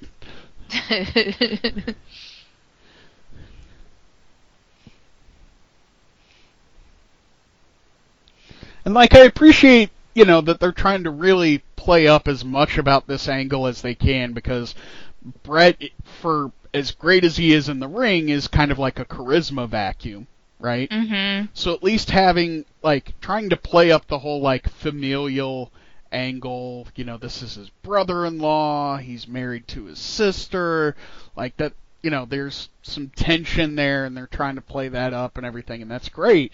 But, like, Diana really can't emote. No, she seems to be very much like her brother. Yeah. It's like only a few hearts can have any charisma. Yeah, the stat points in that family were not, maybe not distributed the best. Yeah.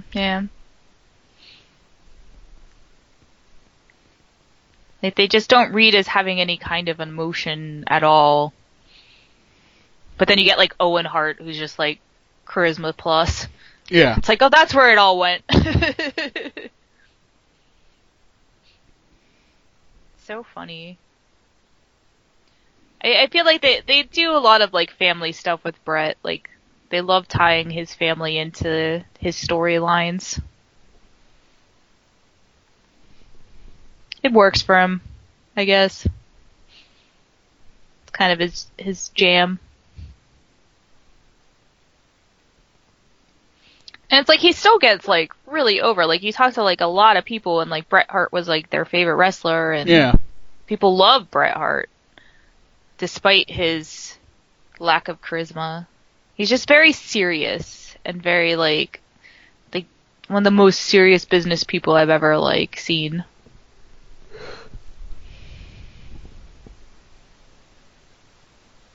Now that kid's got the glasses.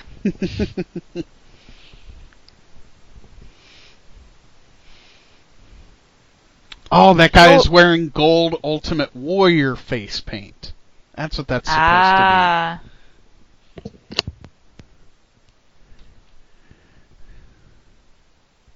Random choice. And just the whitest guy imaginable with the Gangsta's Rule sign.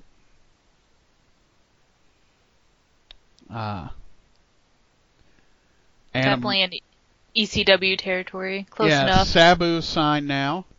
And I saw a Mikey Rules sign, which probably is alluding to Mikey Whipwreck. Yeah. Thanks. You figure, like I said, Hershey's not too far from me, and neither is the ECW arena, so... I mean, you definitely had, even in the 1990s, I mean, they wouldn't have been called that back then, but, I mean, you definitely had people trying to troll the WWE. Mm-hmm. And in a sense, it is like advertising. Yeah. People will be like, well, who's this, like, Sabu guy that they're talking about? And then you go look it up somehow. Like Doc Diamondfire said, you would have to mail somebody a letter and ask for some Sabu tapes. Mm-hmm. You know, that was... It's like, I need to know more about this Sabu. I hope you like blood. I wonder if Bret Hart versus Sabu would be any good.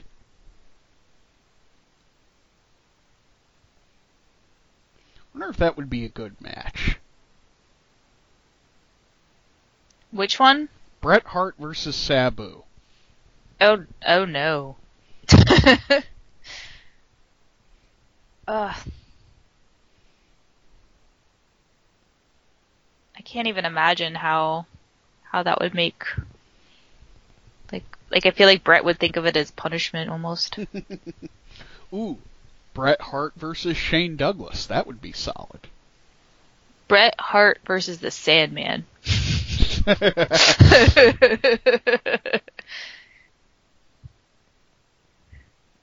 That would be a disaster. Yeah. Like, how do you wrestle somebody who doesn't wrestle? So funny. Sandman's so weird. Like, how does he exist in the wrestling world? How is he a champion in the world of wrestling?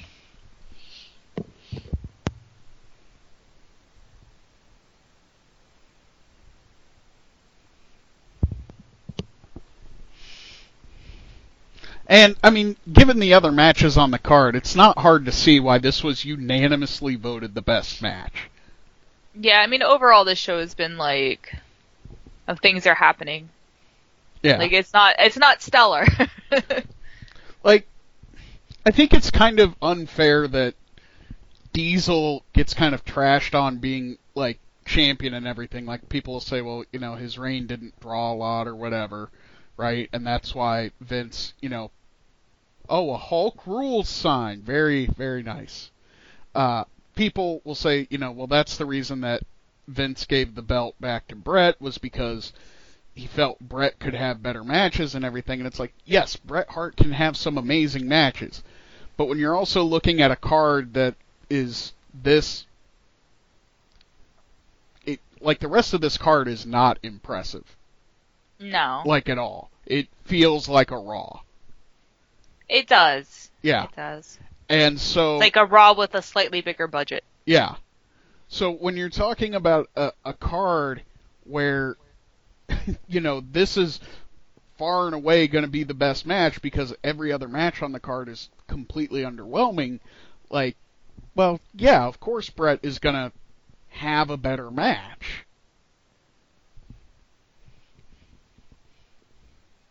Yeah, it's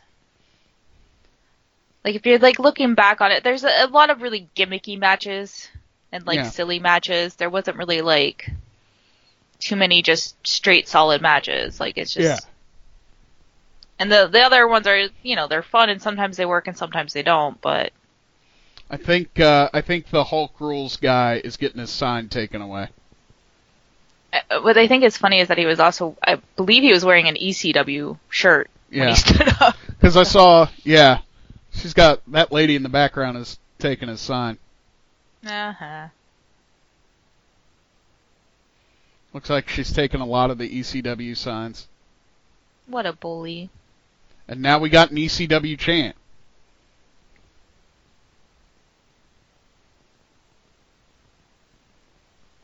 But she's watching the match, and she almost showed concern there for a second. Almost.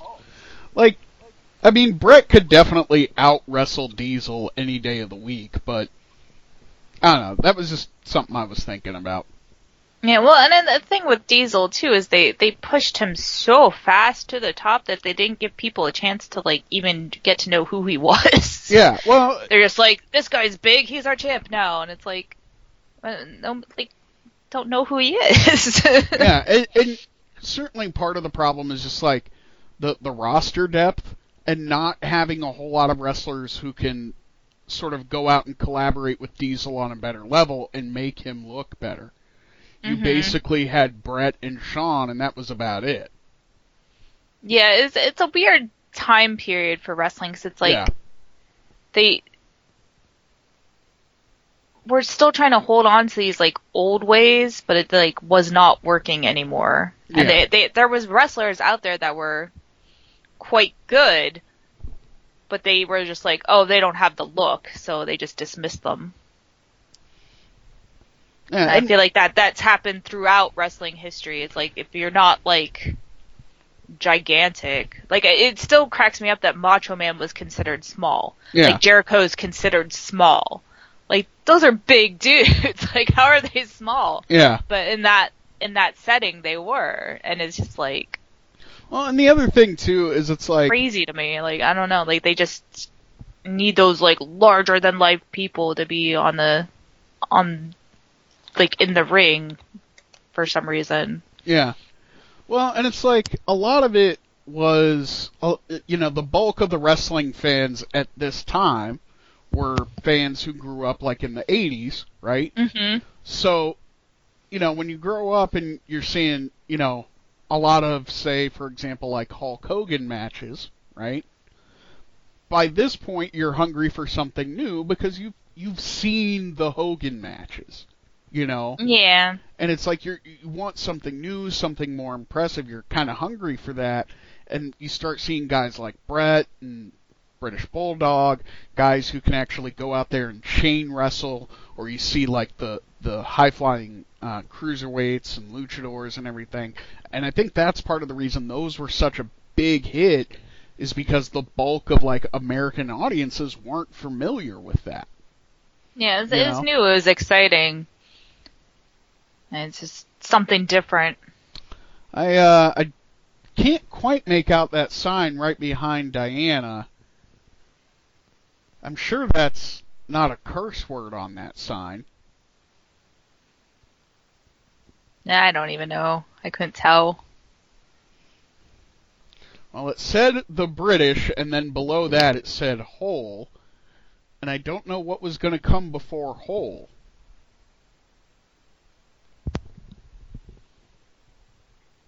Bull hole? That doesn't make any sense. Cornette cheering on the Bulldog. Giant Diesel sucks sign in the audience.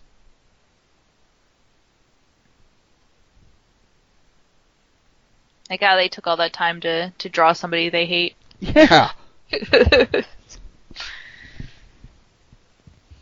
People put a lot of energy into things that they hate, and I don't really understand the point of it. Like, you see more people, like, complaining about things and saying, oh, I hate this person, and here's why, and, like... But, like, what do you like? Like, most wrestling fans get me, like, to that point where it's just like, why do you watch wrestling? Do you even like wrestling? Like, why are you here? Somebody had a shiny gold dust sign back there. I think it was another ECW kid. Yeah.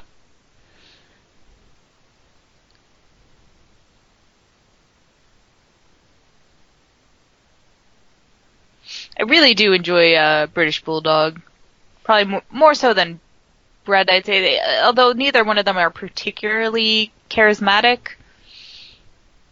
There's something about Davey Boy that I just think is a little, I don't know, it just appeals to me more, I guess. Yeah, I really enjoy British Bulldog. It might just be because he reminds me of Johnny Moran. So I'm just like, oh, he seems like a nice person. That could really be it. I don't know. Oh, we got a 911 sign in the audience.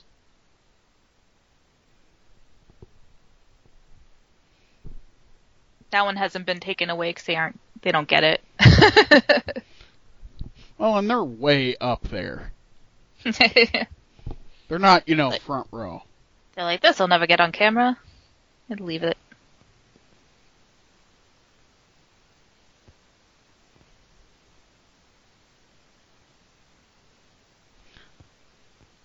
Oh, no.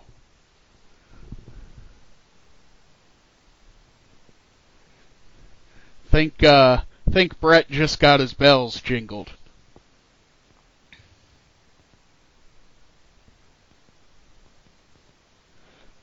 Yeah, I don't know what her reaction was supposed to be.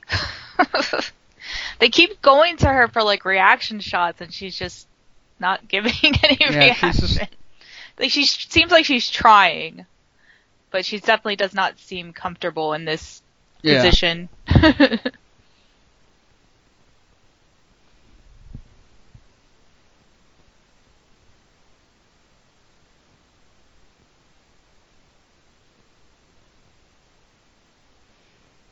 Oh, I think we got a Goldust cosplayer there. Nice.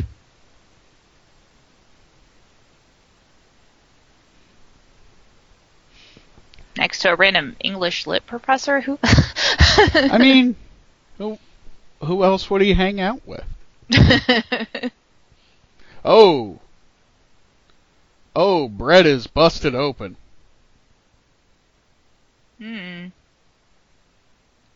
Did Brett blade? Say the camera went away for a second, and he's in that position where he might have, but I don't recall Bret Hart ever doing stuff like that. He had to have, though, to get that amount of blood. Yeah. Like there's a reason that the camera looked away. Yeah, maybe. But we get a he's hardcore chant. They know what crowd they're catering to. That might even be it too. Yeah. You're in PA, you're in ECW territory. You gotta show some red. Well, and I think Brett was definitely at least aware of ECW because, it was part of his idea to sort of like bring Austin in. Mm-hmm. So there's like a lot of, they've had people from ECW coming into WWE and stuff, so they're aware of it. They aren't going to acknowledge it, of course, but they're aware of it. Like, they really keep going back to Diana for like these, you're tearing this family apart reaction, and it's just she's got tears. She got tears. Oh, she's working it now. They got the close-up of the tears running down her face. Is that a tear? It is. It's coming straight from her eyeball. She's got the single tear for her brother's bloodied face. It's happening, man.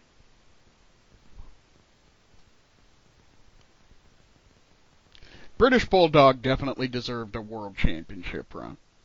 Oh, yeah, for sure.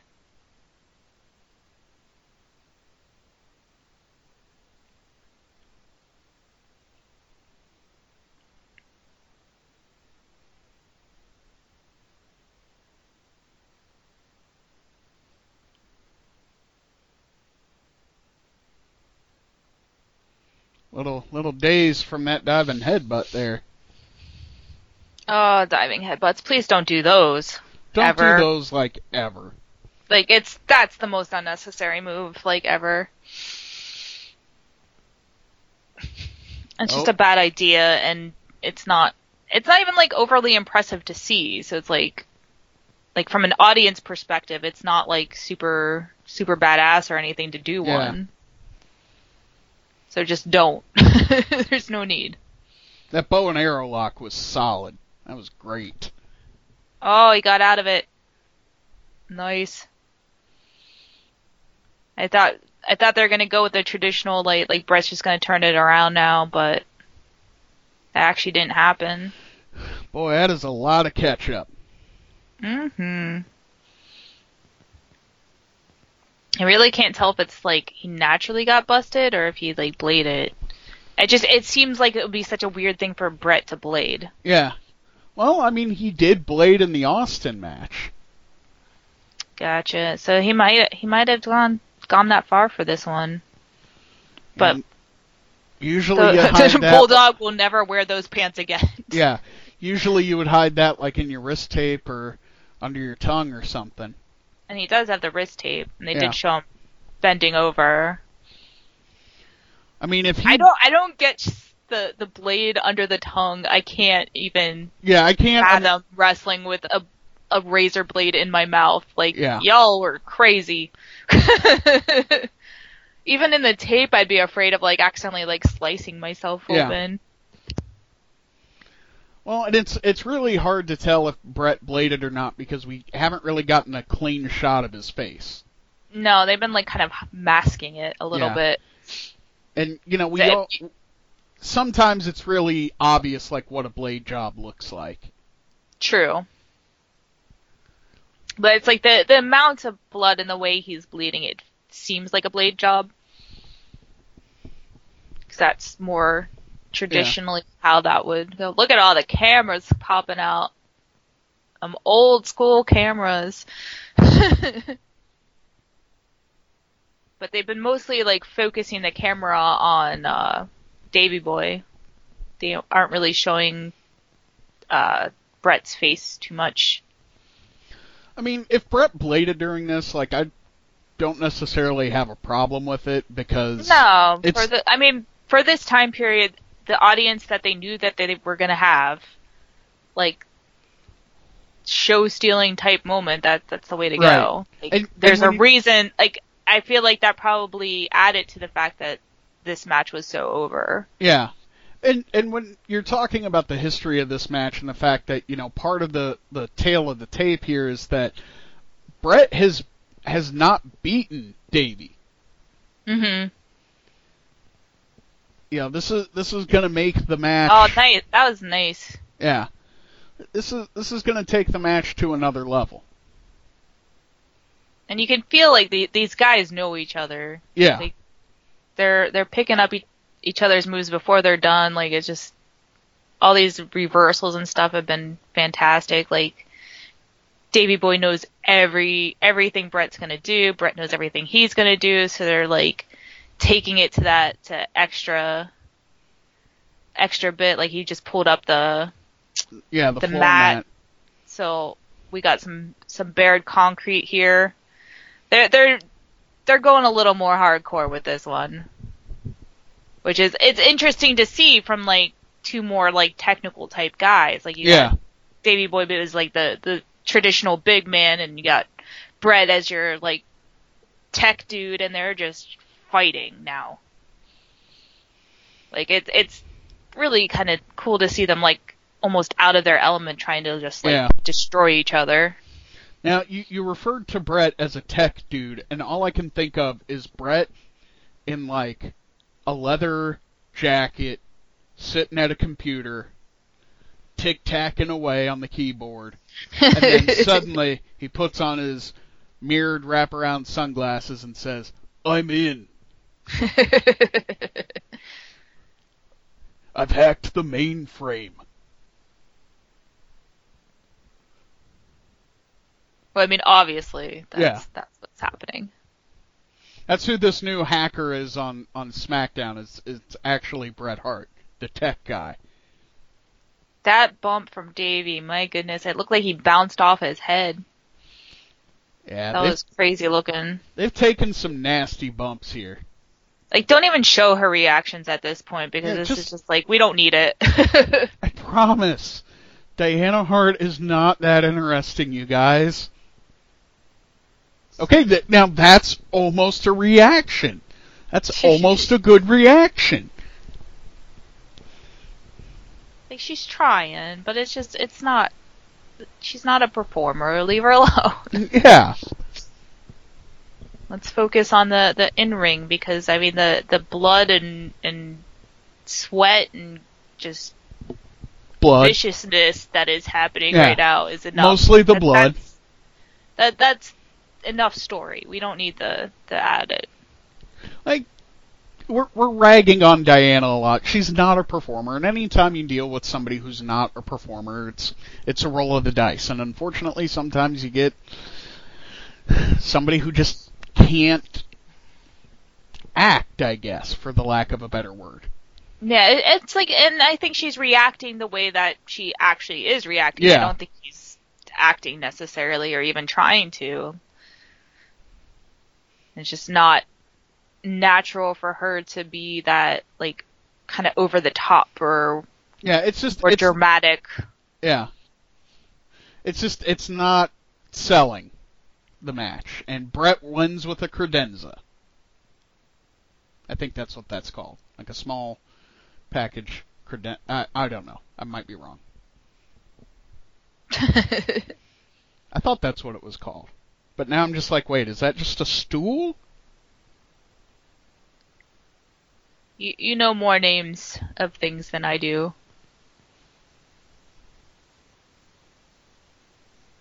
She looks so lost and weirdly disappointed.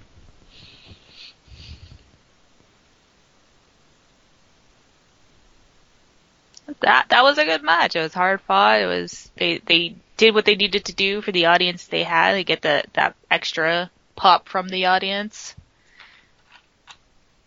And I think that's an important part of wrestling, is knowing your audience. Like, if you're going, because they're kind of part of the show, and I think that's why it's so weird watching wrestling now.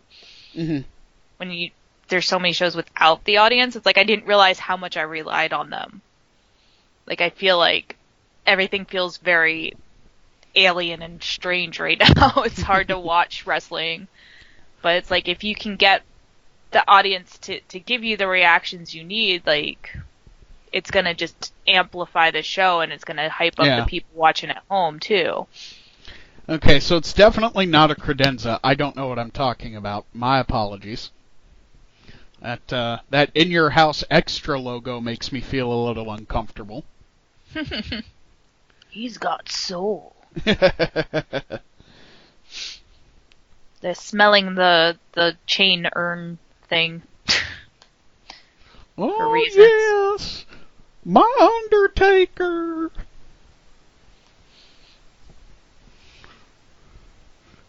So he's next up in line to face Bret.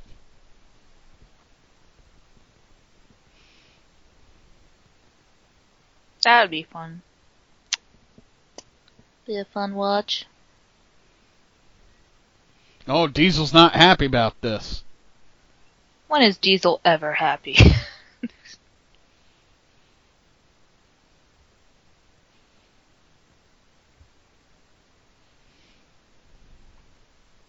He called Paul Bearer Gomez.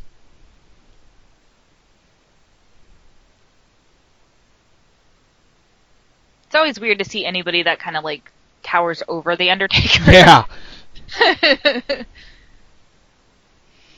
And Diesel's not that much taller than The Undertaker. No, there's just something about the angle in that. He just is just that much bigger. And Oh, now Bill Dust. we're wrapping up with some In Your House Soul.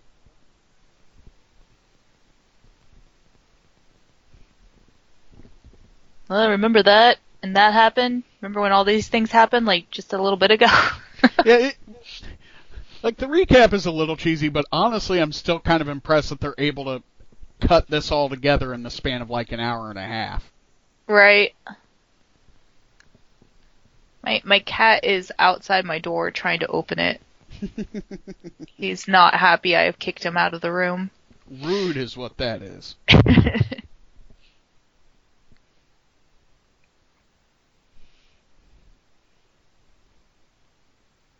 Oh yeah, Ahmed Johnson. That was a match.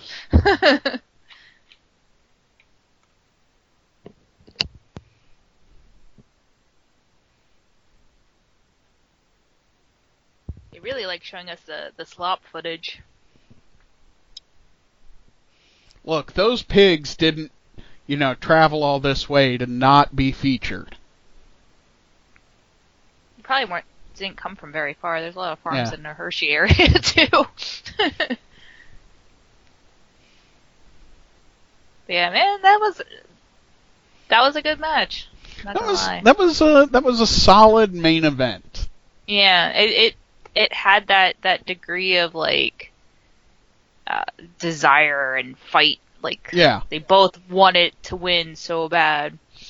Like, it definitely... It was good storytelling in the match. They did not need all the shots of Diana. No, they didn't. But it definitely paled in comparison to the other matches on the card, without question. So, Leith, after watching that, would you give that a buy, borrow, or pass? I probably would have borrowed it, at least for the main event. A borrow? Okay. Yeah. Okay.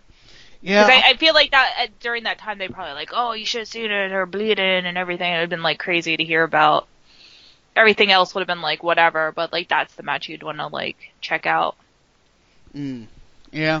Yeah. Like it seems like it would have gotten a good review overall. I think I would probably go with borrow too, just solely for the main event. Yeah, exactly. Like if I was borrowing this, I would maybe check out the Undertaker match just as an Undertaker fan. But like everything else I would just skip and go right to the main event. Pretty much, yeah. That would be the point of it. Yeah. Well, it has been fun getting back into the swing of things, recording, and we hope everybody enjoyed the show. Our next pay-per-view, I believe, is going to be WCW Starrcade. So keep an eye out for that, WCW Starrcade 1995. We then have, of course, ECW, I believe it's Holiday Hell 1995 as well. And then we'll have our December 1995 episodes. So everybody keep an eye out for that. Keep your ears to the ground. And as always, thank you for listening. Thank you for following the show if you're subscribing to the show through whatever podcast you use. And it's been fun, everybody. Bye. Bye. Open a gateway to a world where orcs and humans battle over land, sea, and air for the dominance of Azeroth.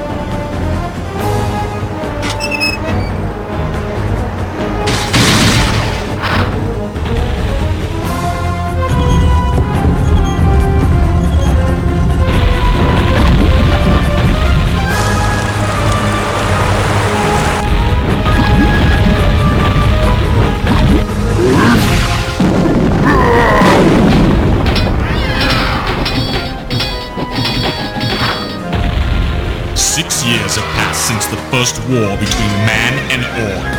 Warcraft 2: Tides of Darkness, available now from Blizzard Entertainment.